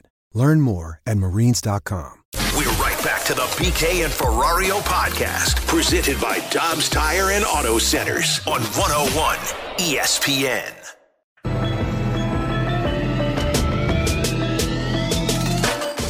So the unofficial second half of the season for the Cardinals starts tonight, and here we go. 25-game win streak on the way, right? Man, it was so sad. I literally looked up at the TV in our studio, and the first highlight I saw right as you were saying that was Hicks throwing the ball into the third row in Miami. Doesn't it always, the Blues way is that too. Every time you see highlights, it's usually somebody scoring on the Blues. Now we're seeing highlights of the Cardinals giving up monster home runs or throwing the ball into the second stands in Miami. Regardless, you hope for a better second half rather than the first half, but that's going to rely on certain players having a big second half. And look, the obvious answers here are Nolan Arenado and Paul Goldschmidt and Wilson Contreras. Those guys need big second halves. But who else? Because there could be a lot of guys that fall into this category, whether it's helping this team find success or helping this team rise their trade stock before August 1st, or maybe the offseason that could benefit this Cardinals team for 2024. So, T-Bone, who would you say needs to have the biggest second half? I think it's the guy we led the show off with, because I think they're going to do the same thing they did last year with Carlson and bank on him, and now look what they're doing. They're potentially looking to move Carlson, and that is Lars Nootbaar. Look, his first half wasn't bad. I mean, he's 4% above league average in terms of his OPS plus at 104, with 100 being league average. But the way the Cardinals kind of talked about him and how they didn't want to move him to go get a Sean Murphy this offseason, I think expectations were higher than just 4% above league average for him offensively. And the reason his OPS and all that is so low is because he's just not hitting for power. I think there's more power to come for Lars Nootbaar, but he's the offensive piece for me that really needs a big second half to really solidify himself as a guy that belongs as a part of this outfield configuration, not just for next year, but for years to come. So I would say Lars Nootbaar is the offensive piece for me. Pitching-wise, we've talked about him, I think, all week, and it's Steven Matz. Like, Matz has to prove he belongs in this rotation in the second half, so you don't have to go looking for 4 spots next year, or at least 3, and then you feel really uncomfortable about Matz. I think Matz will prove that he belongs in the rotation. Looked really good in his first outing, but he's a pitcher that really needs a big second half. Yeah, Matz would be the pitcher for me, and I don't really think there's anybody else that falls into that conversation. You could sit there and talk about Jack Flaherty to raise his trade stock, but I don't really think that's going to make a difference if he pitches well for 3 starts, because people know he's a pending free agent, and they saw what he did in the first half. You can talk about Adam Wainwright, big second half, but that's really only the personal stats, because I don't know him having a big second half is going to change the outlook by August 1st. So Matz is the only pitcher here. I would actually say Nolan Gorman needs to have a big second half for this Cardinals team. Nolan Gorman, because of what Keith Law said and because of what we talked about earlier with him not being on Derek Gould's list of players that he was talking about that are spiking interest right now or the Cardinals don't want to move on from, you need Nolan Gorman to show you I'm either a piece of this core or I'm somebody that you can replace. And I say replace because his defense has been good, but you can find a better defender at second base. And frankly, the opinion of, well, he's a power lefty bat, that could be Alec Burleson for you. You could find the power lefty bats. Can it be, though? Who knows? You know like, what? You know who he else hasn't throw got to this because he just threw his name out there? Alec Burleson needs a big second half. Absolutely, but I don't know if he's going to get the opportunities. I think he may. I'll be curious to know. It depends on who gets moved. Between now and August 1st, he's not, because Nootbaar, Carlson, Walker are your outfielders, and then whatever the hell they decide to do with Tyler O'Neill. I don't expect much of Alec Burleson. Now, beyond August 1st, if he's not traded, I would agree with you there. But I still look at Nolan Gorman saying, are you in the Jordan Walker conversation or are you in the Brendan Donovan conversation? That's the difference that you can have in the second half if you're Nolan Gorman. Because let's say he doesn't get traded by August 1st. Well, then you got to start talking about it again in the offseason if they decide to move him to gain the assets that you're hoping for on the pitching side of things. Yeah, but I agree with you there. And in terms of, like, I was trying to think of this last night, and it is kind of tough, but when you're looking at, like, the pitching side, I don't know if there's really anybody outside of Matz that you really specifically need to have a big second half. Because, like, Michaelis, you know what Michaelis is. Michaelis has been solid. Yeah. It's tough to know what the bullpen's going to look like. And honestly, there's just not enough arms down in the minors to where you're like, this guy's really got to do something to prove he belongs. Maybe Matthew Liberatore falls in this category if he gets moved to the rotation. But outside that, though, I mean, and this is what we've been talking about, where their pitching is so dry in terms of lack of talent. it's hard to look at the pitching and go, man, who's a guy that just can even prove he belongs on this team in 2024? Because I feel like most guys' fate has been decided. And maybe that's just me, but at least that's the way I'm looking at it going into this second half. Second half, so those are the players that need to step up. But Tanner was so good with his bold predictions in the first half. Nailed all three of them. Nailed all three of them that we said, you know what, T-Bone? Damn it, we need 3 more for the second half. T-Bone 3 time, baby. Grant, hit the open. T-Bone. T-Bone. T-Bone. T-Bone. T-Bone. T-Bone. T-Bone. T-Bone. Love that T-Bone. All right, 3 bold predictions for the second half, but just like the Ferrario 5, there are honorable mentions. And the 2 honorable mentions, and they have to be honorable because they're probably not going to happen. Tyler O'Neill reclaims a starting outfield spot in the second half. That's not going to happen. We'll Move talk on. more about his role later on in the show. And also the other one is we don't see Graceffo, McGreevy, win this season, even though they will be sellers at the deadline, just because I think they want them to get more seasoning. Sounds like McGreevy, Graceffo aren't ready. Win, maybe they do, but they can just hold on to Paul DeJong if they choose. Number 3 on the T-Bone 3 for 3 bold predictions in the second half. Wilson Contreras has the best offensive second half of any St. Louis Cardinal. Look, we talk about a guy that needs to prove something. I think it's more on defense for Wilson Contreras that he needs to prove in the second half, but his bat was starting to get hot when we went into the All-Star break. Now that the pressure, I don't know if you want to say the pressure's off completely, but now that they're out of it, they're sellers. I see Wilson Contreras having a significantly better second half and being the best offensive piece in this lineup in the second half of the season for the St. Louis Cardinals. I like that one, especially I think for Wilson Contreras, he needs to regain that so that people can get off his back a little bit for the 2024 season.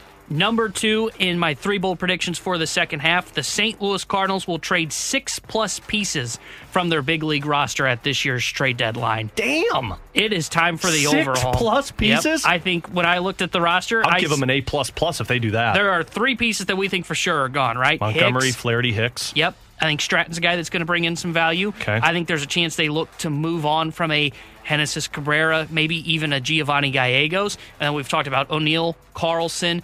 You could see Gorman dealt if they're looking for pitching.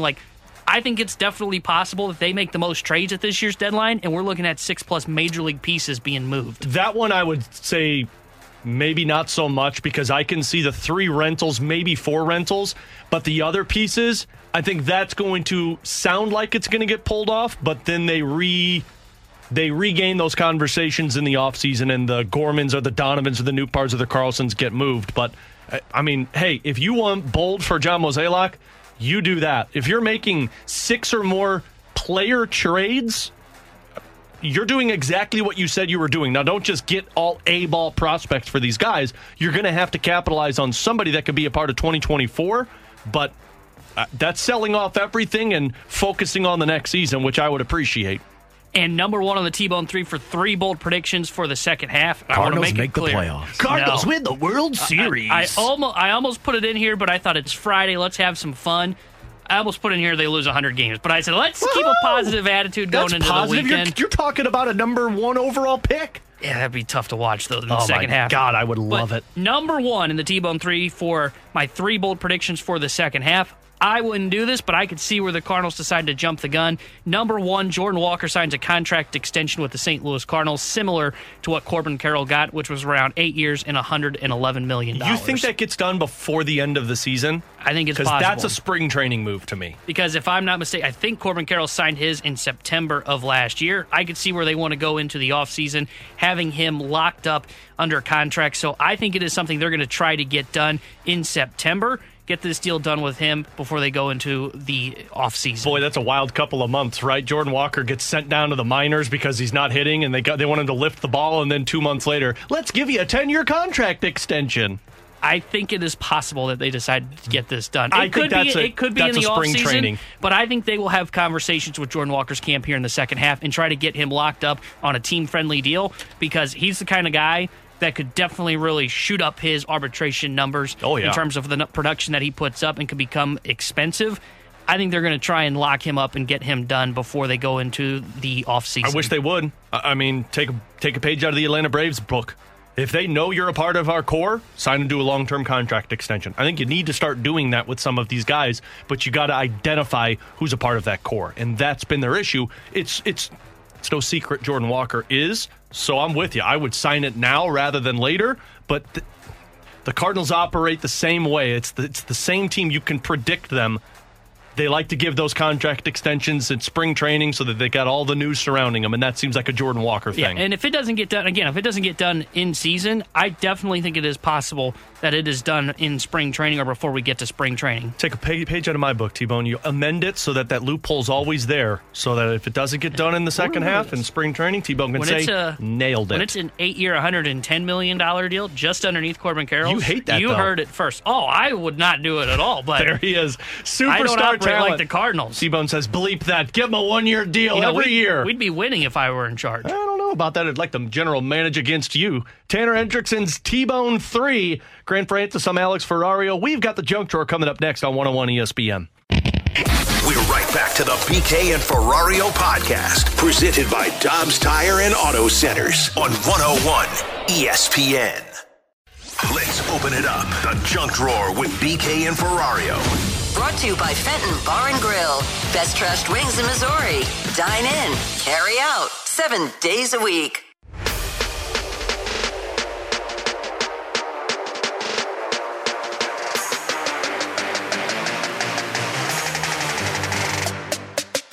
Hey, make sure you head on over to our YouTube channel, BK and Ferrario at 101 ESPN STL, and vote on our poll, because I'd love to see Tanner upset by the end of the show when we rewind it. I'm feeling pretty good on our results so far. I need you to vote yes on you want to see a reunion of Lance Lynn, because T-Bone hates it. And let me tell you, I love strikeouts, and that's what Lance Lynn does. Our listeners, our watchers on YouTube, don't let this goofball to my left.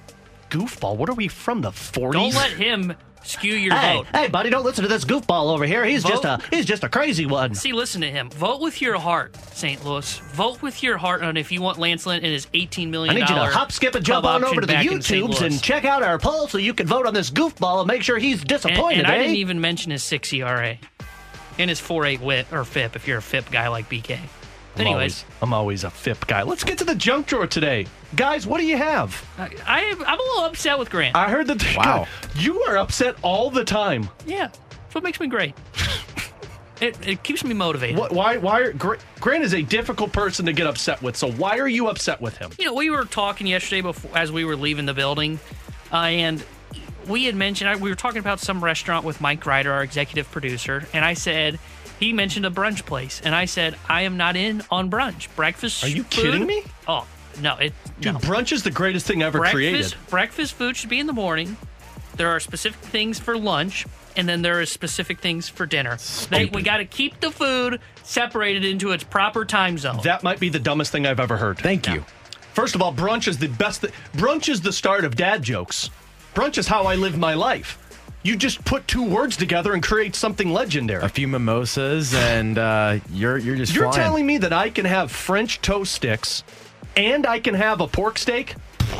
No, they got to separate. Did you see Grant's face when I put those two foods together? Now, the combinations are interesting, Here's the thing. but if you have select time slots of food, you never get chicken and waffles. I don't want chicken and waffles. Are you bleeping kidding me, man? Shouldn't be a combo. That's exactly what it's. My favorite meal outside of hot dogs. Have you put waffles with it? Dude, it's amazing. You put some hot sauce on the chicken and some syrup on the waffles. I think breakfast food's overrated in general. another bad take. That's because you don't eat breakfast. You drink coffee all day. Yeah. T-Bone, you're up to 3 bad takes in the last, 3 minutes? He's up to like 50 in this week. Look, man, I need to get BK back with his bad takes. We got to separate the foods. You know, the breakfast food is for the AM. So you're saying if somebody said, hey, let's look down the road, T-Bone. Let's say you find yourself a beautiful wife, Mrs. Hendrickson, and you come home from a long day of work, grinding it out on the radio with your awful takes, and she says, baby, I made you French toast and eggs with bacon for dinner tonight. And you're going to look at her in the eyes and say, that's disgusting. I don't want it. Well, the fact that she married me, I would change my tone because I'd go, I'm one lucky you-know-what. And I would say, wow, I'm so excited for this for dinner. But you know what?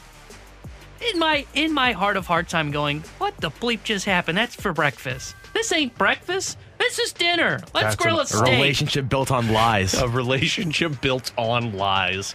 That's terrible, man. Foundation for life. The whole reason is to have the flexibility of eat whatever you want. Sometimes I love me some pizza in the morning for breakfast. Thank you. I used to do that in college all the time. That was my life in college. A breakfast pizza.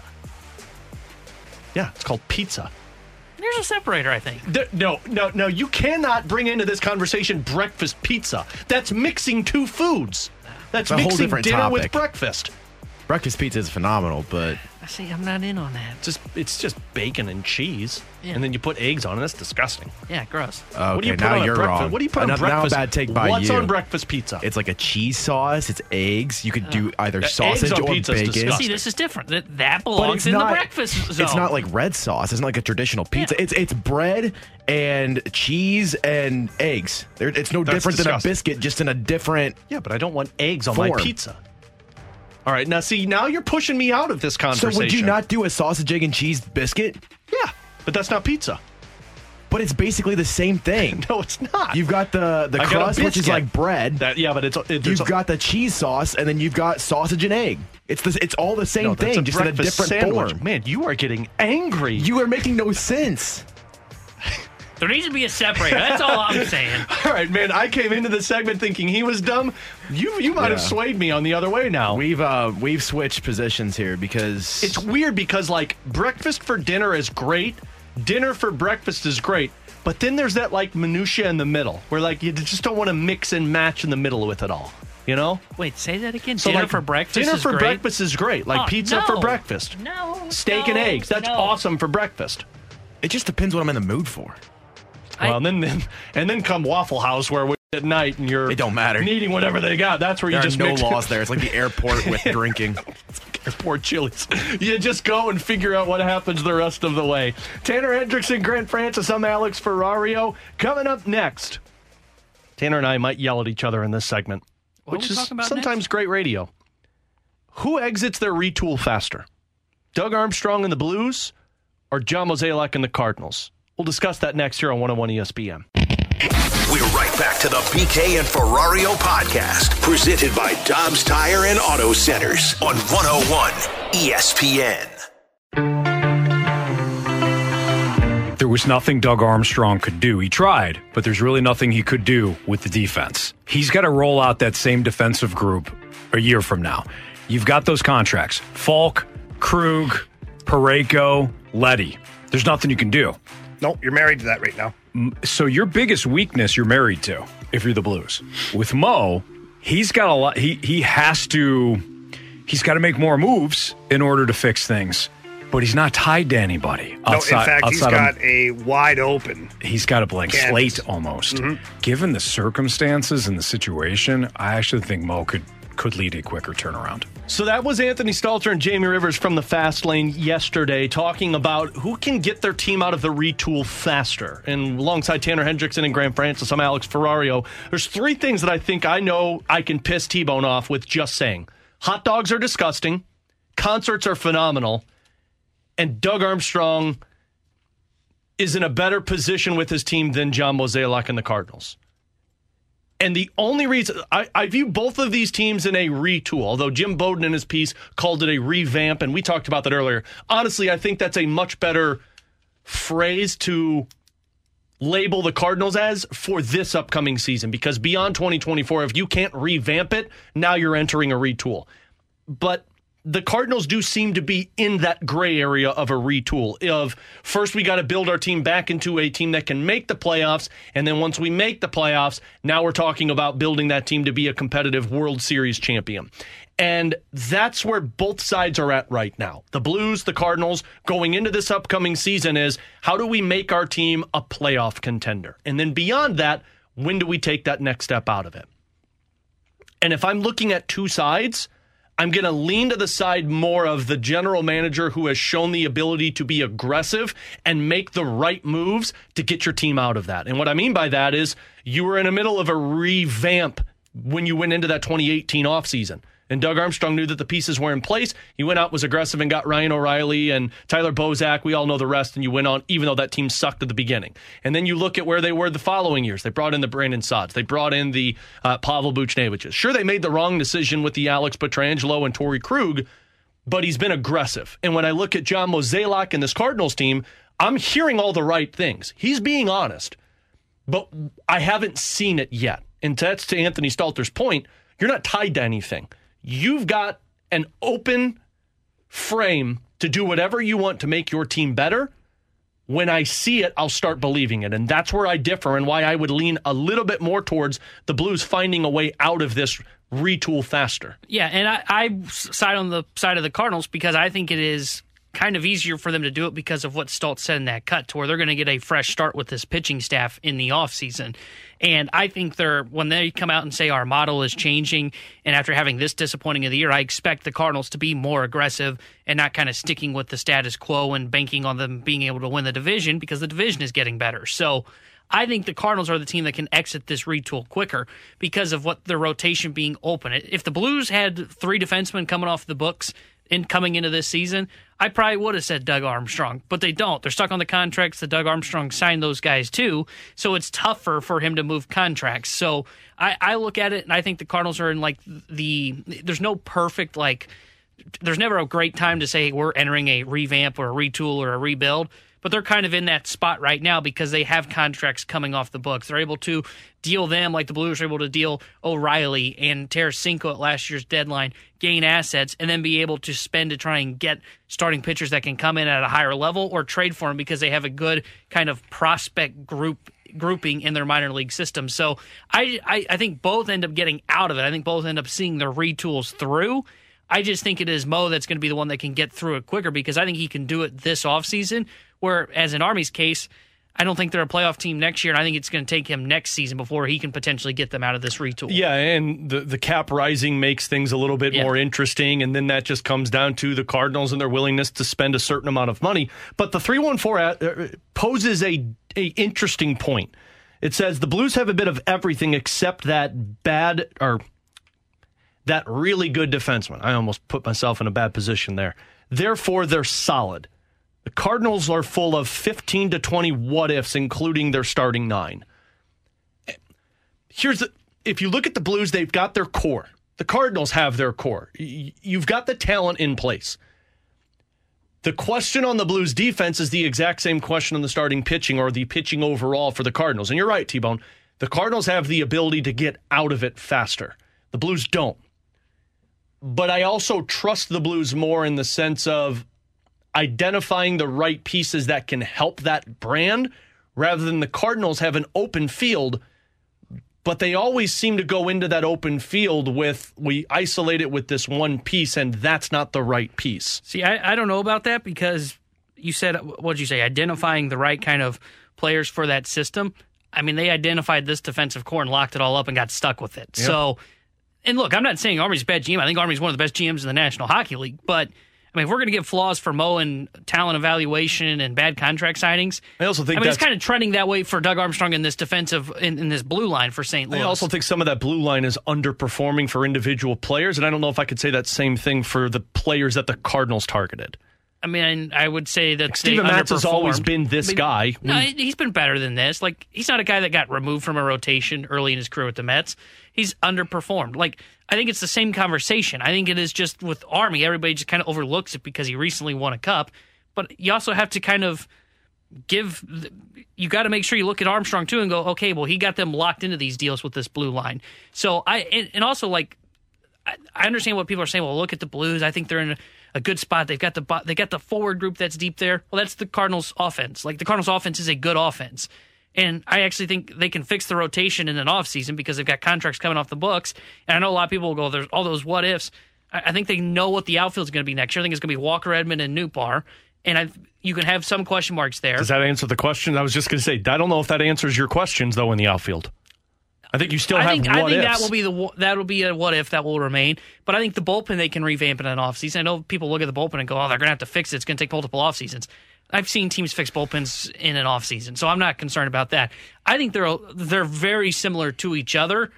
I just think because of recent track record with Mo and the high expectations on Mo, I think people kind of look at him and blame him more than Doug Armstrong, and I don't know if that's completely fair. I think Mo can get them out of this next year. I think they can win the NL Central next year. Now, again, they're going to have to make the right moves, and if they mess up, they can really start to take steps backwards. but I think they can get out of it in 2024. So this poses another really interesting question because, look, although I would side more towards the Blues, John Mozeliak does get an awful lot of heat for maybe not as much that's actually warranted, if that makes sense. When you look at the Cardinals and John Mozeliak, you say, well, Mo can't get that done. Or Mo doesn't have the ability to be that aggressive. Or Mo's not that bold to make that move. Is there a move that changes that statement? Because as much as I can say Doug Armstrong's always bold, he goes after Buchnevich, he goes after Brandon Saad. He'll sign guys in free agency if he feels like it's right. Paul Stastny when they did that. He makes the big trades, the Ryan O'Reilly moves. Mo's done that also. Like he does, although he picks the wrong players, sign a Wilson Contreras. He does trade for a Paul Goldschmidt. He does trade for a Nolan Arenado. But it just doesn't get the same feel. So when you're looking at the two, I think this offseason is an opportunity for John Mozeliak to put his name in the same ilk as Doug Armstrong in terms of being bold, but I don't know what that looks like. Yeah, I think the way he kind of changes the narrative around him is he doesn't have a pop gun offseason and he hits in the offseason. One guy and then say we're done. Because he has, to your point, he has went out there and gotten some of the top guys on the market before. Dexter Fowler was one of the top outfitters when they signed him. Leak was like in that second tier right there. He was one of the best available. But he was one of the best innings eaters in that class.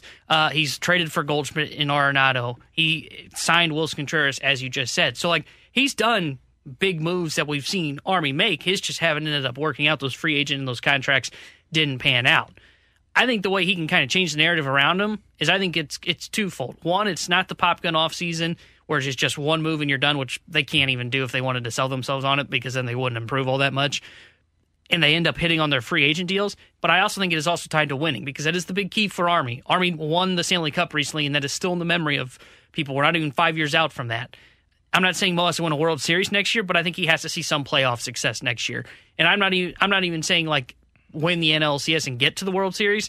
I'm saying just escape the wild card round. And I think the Cardinals could build a team that can get into the playoffs and then anything can happen in a 3-game set. So I think that's kind of the two things that need to happen for the narrative to really change around Mo this offseason, but it's also kind of tied into results into next year. For the narrative to change for me with John Mozeliak is I don't want to be making that statement. Get into the playoffs and anything can happen. Build your roster so that when you get to the playoffs, you're looking at it as that team's going to be tough to play against. What they were supposed to be this year, because at the beginning of the season, who was it? It was Kevin Gossman that basically said, I don't know how you pitch through this offense. But you didn't build your pitching staff to be strong enough like your offense was. I don't want to hear that statement next year if you're going to get out of this of, we'll get into the playoffs and anything can happen. Maybe true. Build your team so that when you get to the playoffs, you're going to be a tough opponent. But some of that is going to have to be with revamping that bullpen. And to do that, you're going to have to sell off some pieces. And it sure sounds like that bullpen is open for business. But can they do one move that benefits them now and next season? We'll discuss next on BK and Ferrario on 101 ESPN. We're right back to the BK and Ferrario podcast, presented by Dobbs Tire and Auto Centers on 101 ESPN.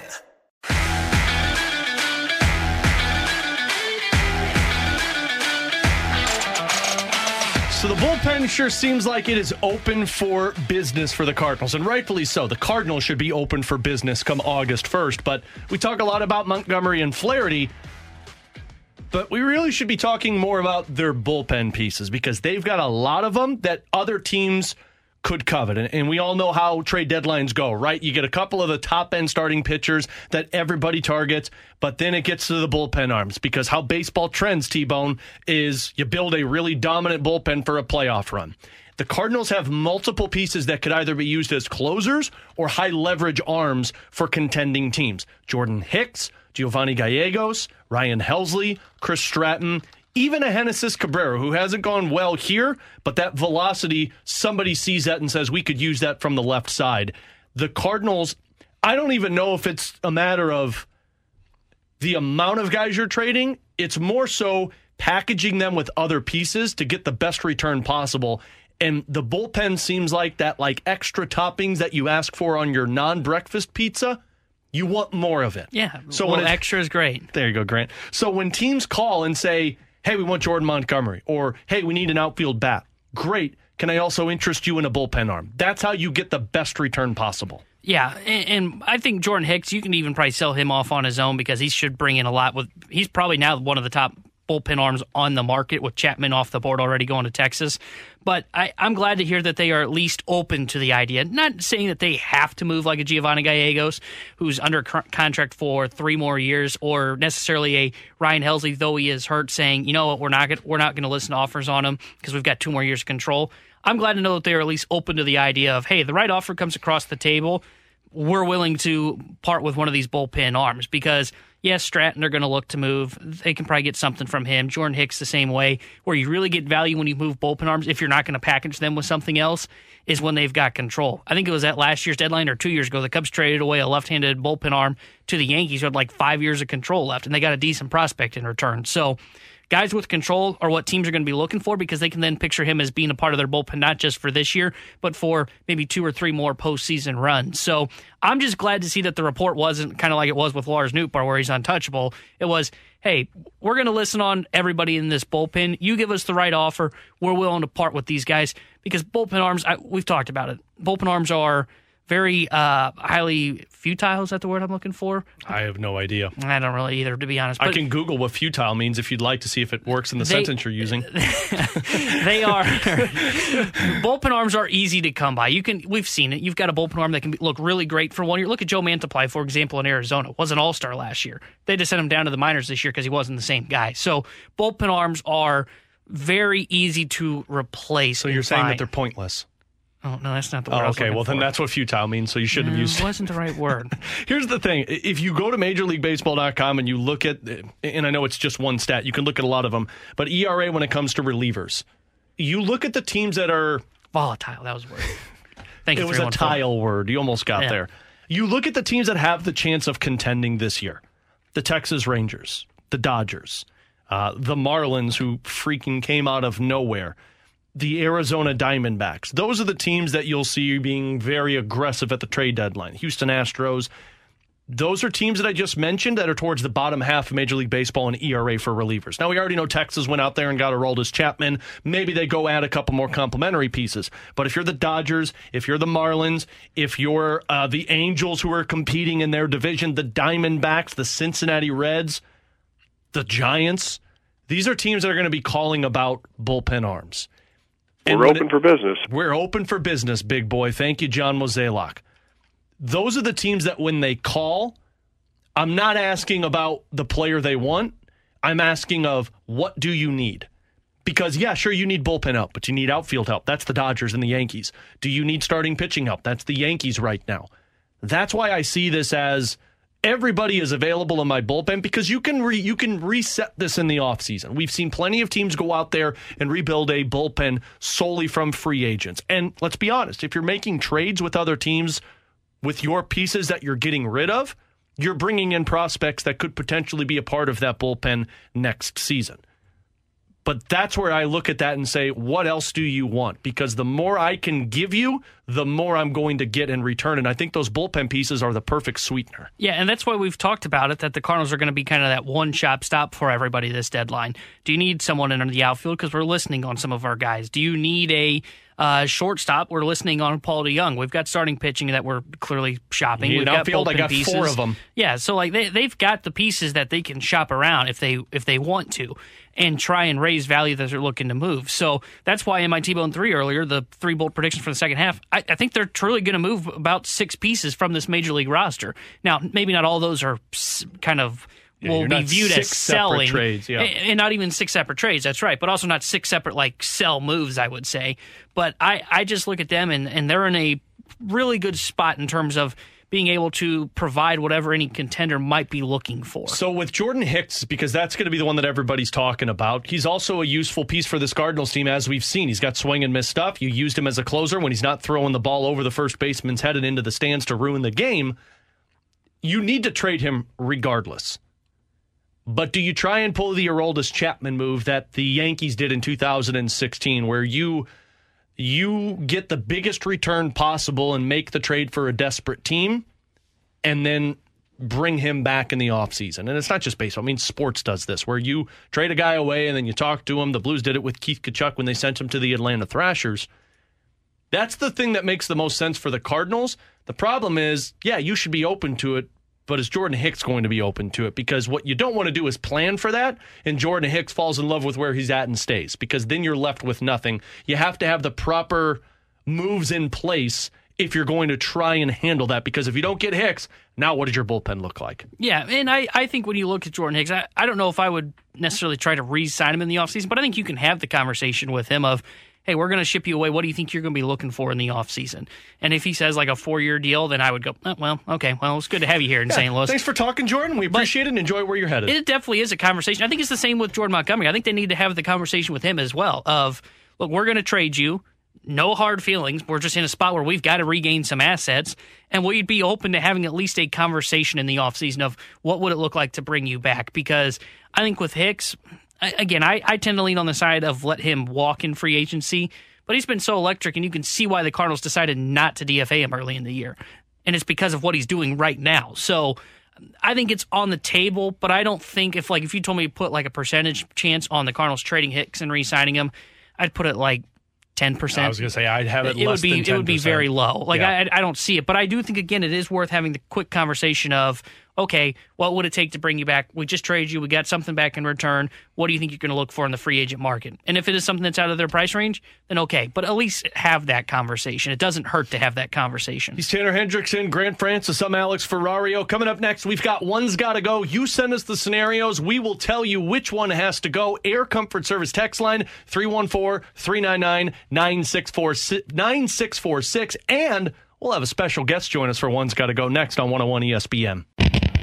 We're right back to the BK and Ferrario podcast, presented by Dobbs Tire and Auto Centers on 101 ESPN.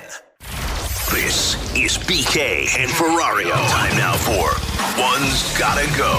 We offer up the talking points, and you get to pick which one's gotta go on 101 ESPN. Brought to you by Train Heating and Cooling. Visit traininfo.com. It's hard to stop a train.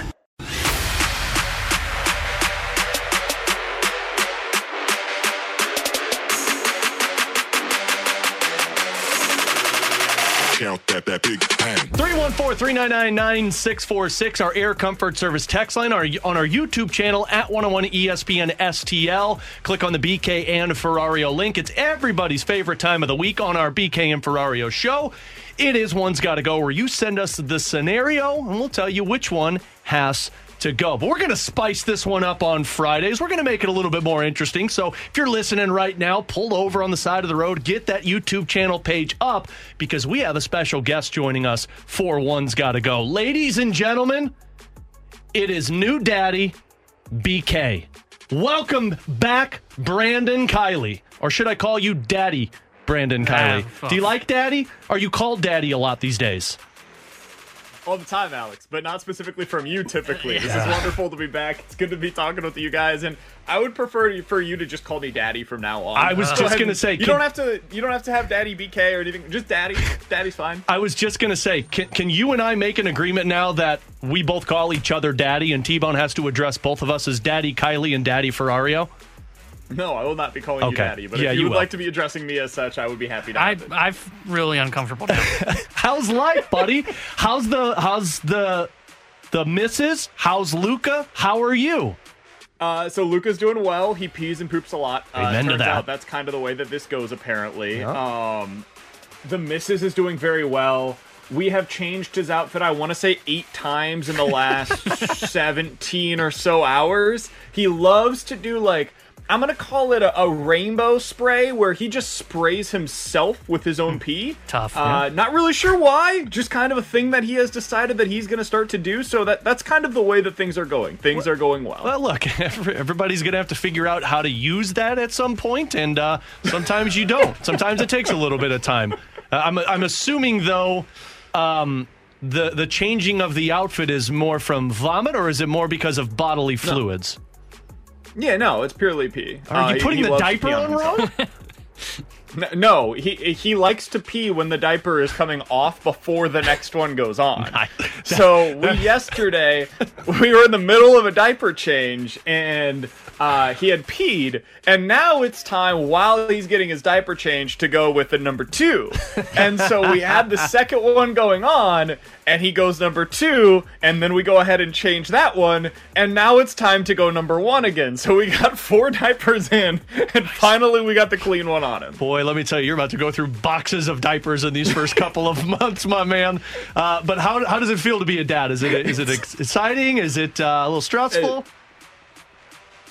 It's the best thing in the world, dude. Yeah. People tell you, like, you're not going to be able to understand it until it happens, and it's just true. You know, it's indescribable. It's unlike anything that I've ever experienced before. He comes out, and you immediately have this love and appreciation for him, unlike anything else you've ever had in your entire life. I will say this, Alex. You prepared me in a way that made it sound so much worse than it actually is. That's good. That's good. So that has really helped me. It's kind of like when you go into a movie, right? You if you have like too high of expectations for that movie, like this was for me with Black Panther. Black Panther, objectively great movie. But I went into it with people telling me that it's the greatest movie in the history of cinema. Same. And so when I got there, I was like, oh yeah, it was a really good movie. And it was like underwhelming for me, despite the fact that I would say it's like an 8 on a scale of 1 to 10. When Alex told me about fatherhood, I thought I was going to wake up in the morning and just dread the fact that I had an hour of sleep. That's not how it is. I've been getting a little bit of sleep, enough to where I feel like a functioning human being so far. So knock on wood, fingers crossed that continues, but Alex made it seem like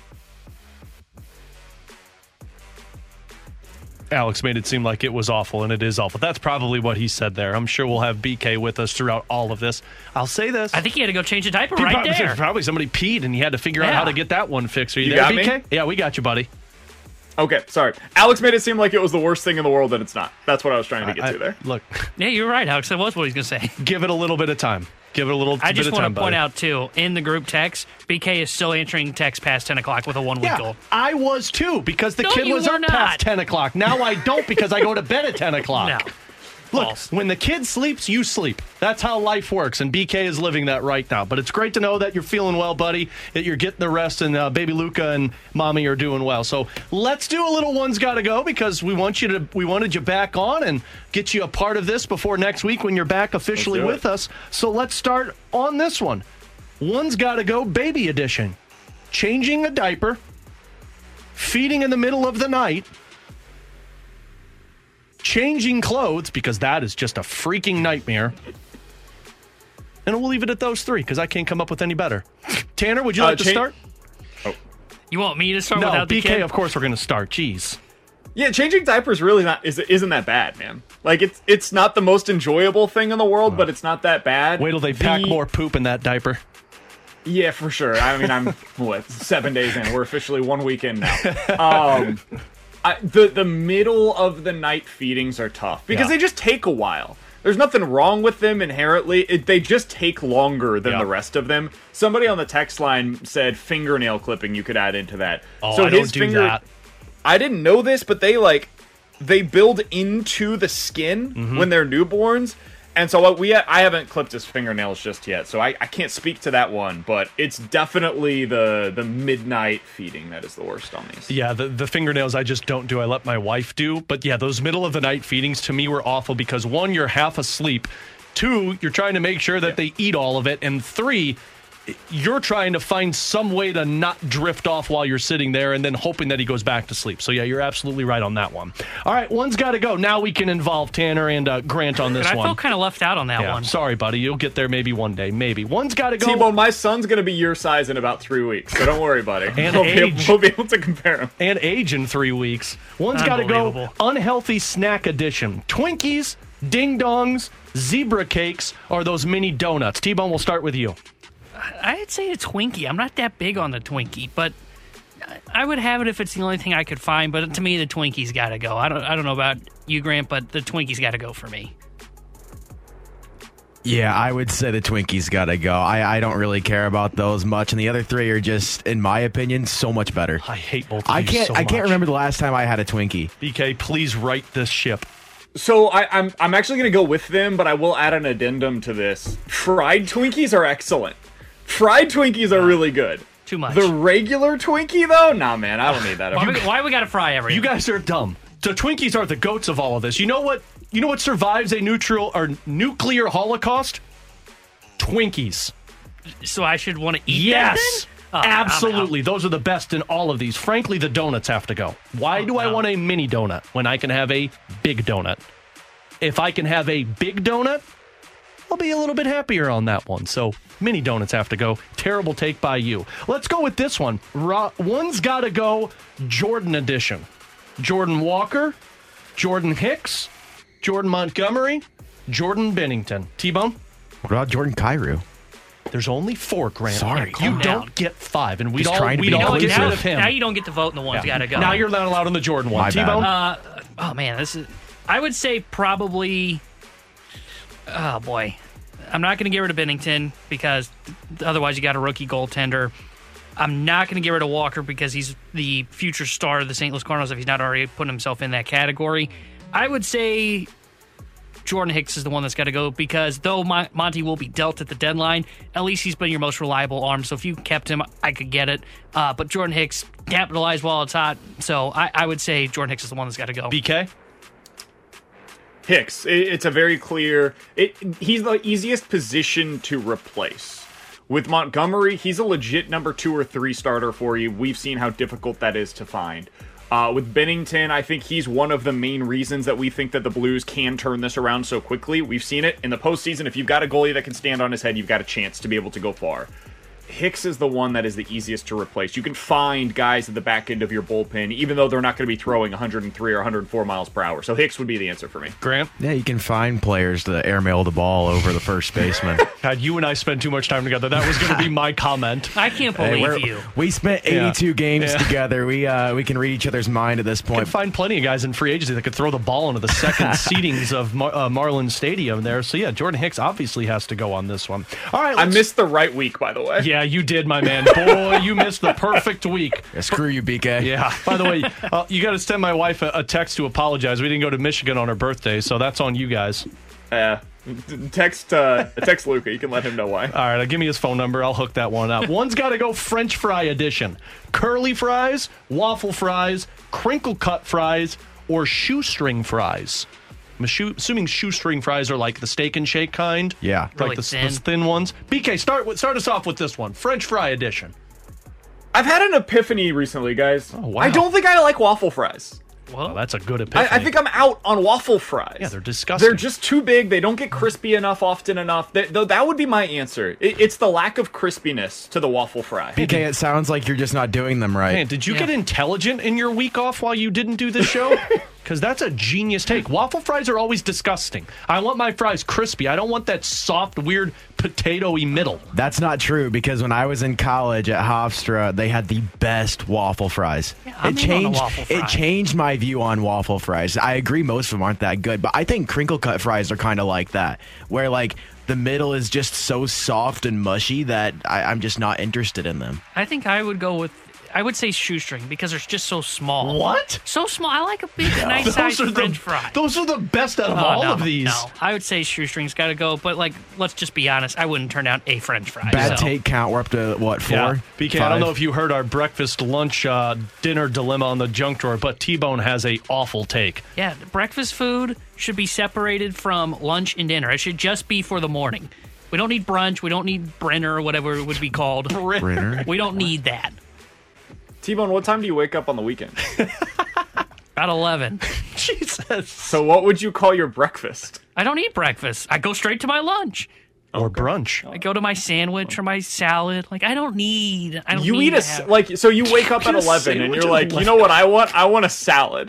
No, I don't. I'm not eating at 11. I'm eating at like noon. I got an hour until I'm ready for my lunch. So what do you do for that hour?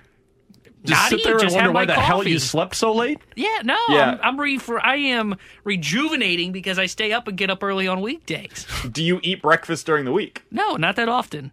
Okay, well then you just hate breakfast. This is a you problem. This isn't a breakfast or a brunch or a Brenner or anything. This is a you problem. I shouldn't have to go someplace and a family member go, we're having brunch. No, we're not. We're having lunch. You know what brunch is good for, T-Bone, is people like you. Because you don't have to then eat any of the breakfast items. It's true. You can have what you want, which is lunch, and your aunt, uncle, or Mima can have their breakfast. God, that's just wrong. BK, I can't wait to have you back next week, buddy. One more before we wrap. One's got to go annoying errands edition. Grocery shopping, filling up gas, going to the bank, going to the post office. Going to the post office. 100%. I don't even know. Who goes to the post office? You know why? Okay, so at my house, we don't have a mailbox. We have a P.O. box. So all of our packages, a lot of the times, will go to the post office. They're open for about 45 minutes the entire day. Yeah. I go, they're either on lunch or they're done at 4:30. It's like, what the hell do you guys even do? That sounds about right. Sleeper pick for this is the bank. The bank is a sleeper pick here. I agree. I would probably go with that one. Now, if you're going ATM, like obviously that's not a big problem. When you're going to the bank and you're going inside, you should just assume that you're going to be spending the next 30 minutes of your life standing in that line. It's like the DMV. For no reason.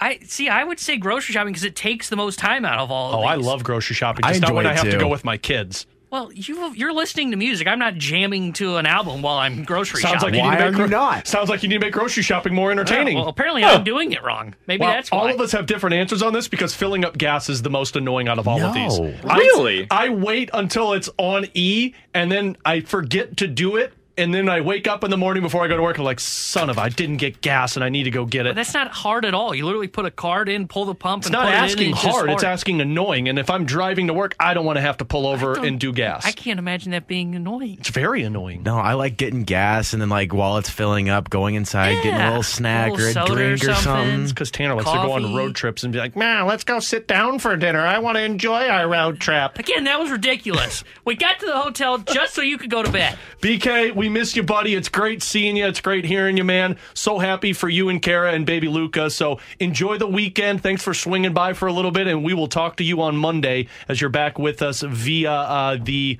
link on your computer from home.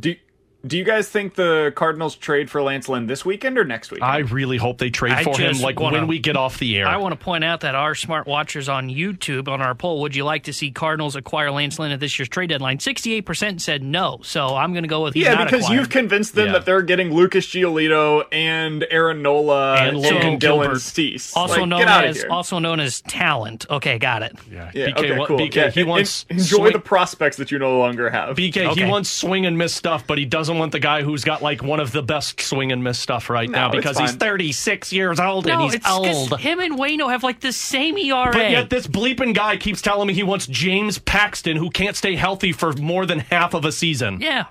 BK, he wants the ghost of. Yeah, it's such a bad take. He got knocked off the air link. You still there, BK?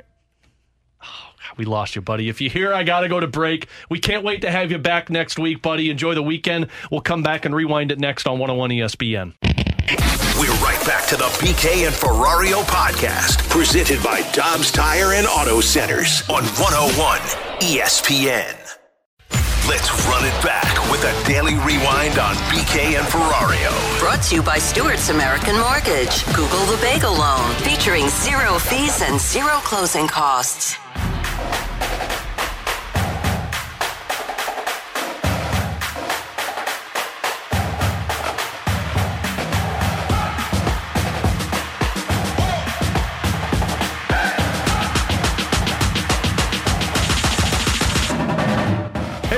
Opportunity to win a 4-pack of tickets to next Tuesday night's Budweiser Bash for Cardinals and Marlins. It's next week against the Marlins, and it features a limited edition Brad Thompson bobblehead. So if you are texter 101 on our Air Comfort Service text line at 314-399-9646, it can tell us what is the name of baby Kylie. Texter 101, name baby Kylie. You get the 4-pack of tickets to see Cardinals and Marlins and the BT bobblehead. You can get all the details on the season series of Budweiser Bash Cardinals games now at cardinals.com/promotions. promotions. Wrapping things up with our rewind, Tanner Hendrickson, Grant Francis. Been a great show today, great show this week. If you missed anything, check it out on our podcast page, 101ESPN.com, presented by Dobbs Tire and Auto Centers. Let's wrap it up where we started and really kind of looking at the second half when it comes to the outfielders. From Derek Gould's reporting, sounds like the Cardinals do not want to move Lars Nootbaar. That means that the Dylan Carlsons could be available. That means that maybe Tyler O'Neill is gaining some interest on the trade market.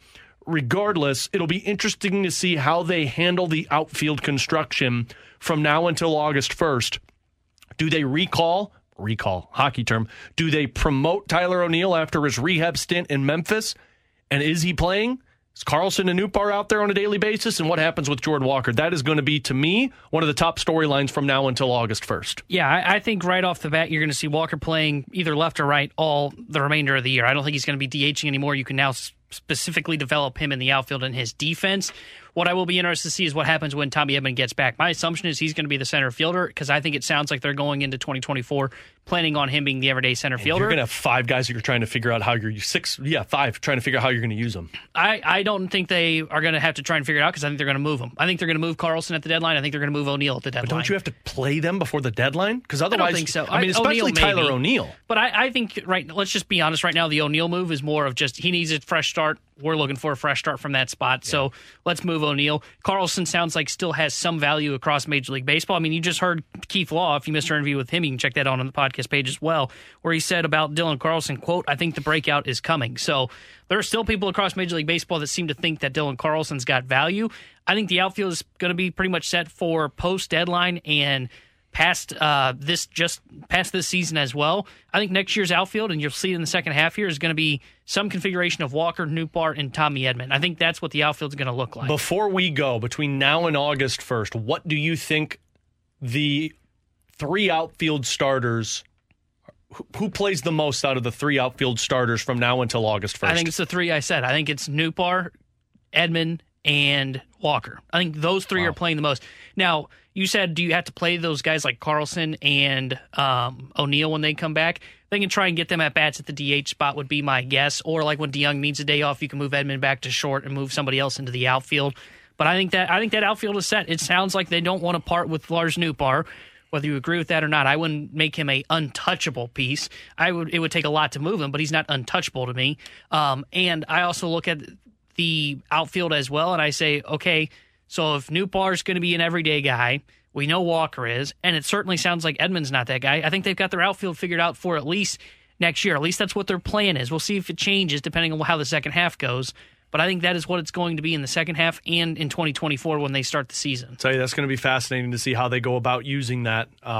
Because I, for one, think Dylan Carlson and Tyler O'Neill are going to get at-bats. And even if it's at the DH spot, how are you making that work if you're going to start trying to get more at-bats for Ivan Herrera if he's going to be a contributor until Andrew Kisner comes back? Going to be a lot of storylines to discuss in the second half, or unofficial second half of the season starts tonight. The Fast Lane coming up next. Dan McLaughlin filling in for Jamie Rivers, Anthony Stelter. They've got you on the Fast Lane. Huge shout-out to Grant Francis, who has helped us out this week. BK will be back with us next week. Enjoy the weekend. We'll talk to you on Monday for BK and Ferrario here on 101 ESPN. You've been listening to the BK and Ferrario podcast, presented by Dobbs Tire and Auto Centers on 101 ESPN.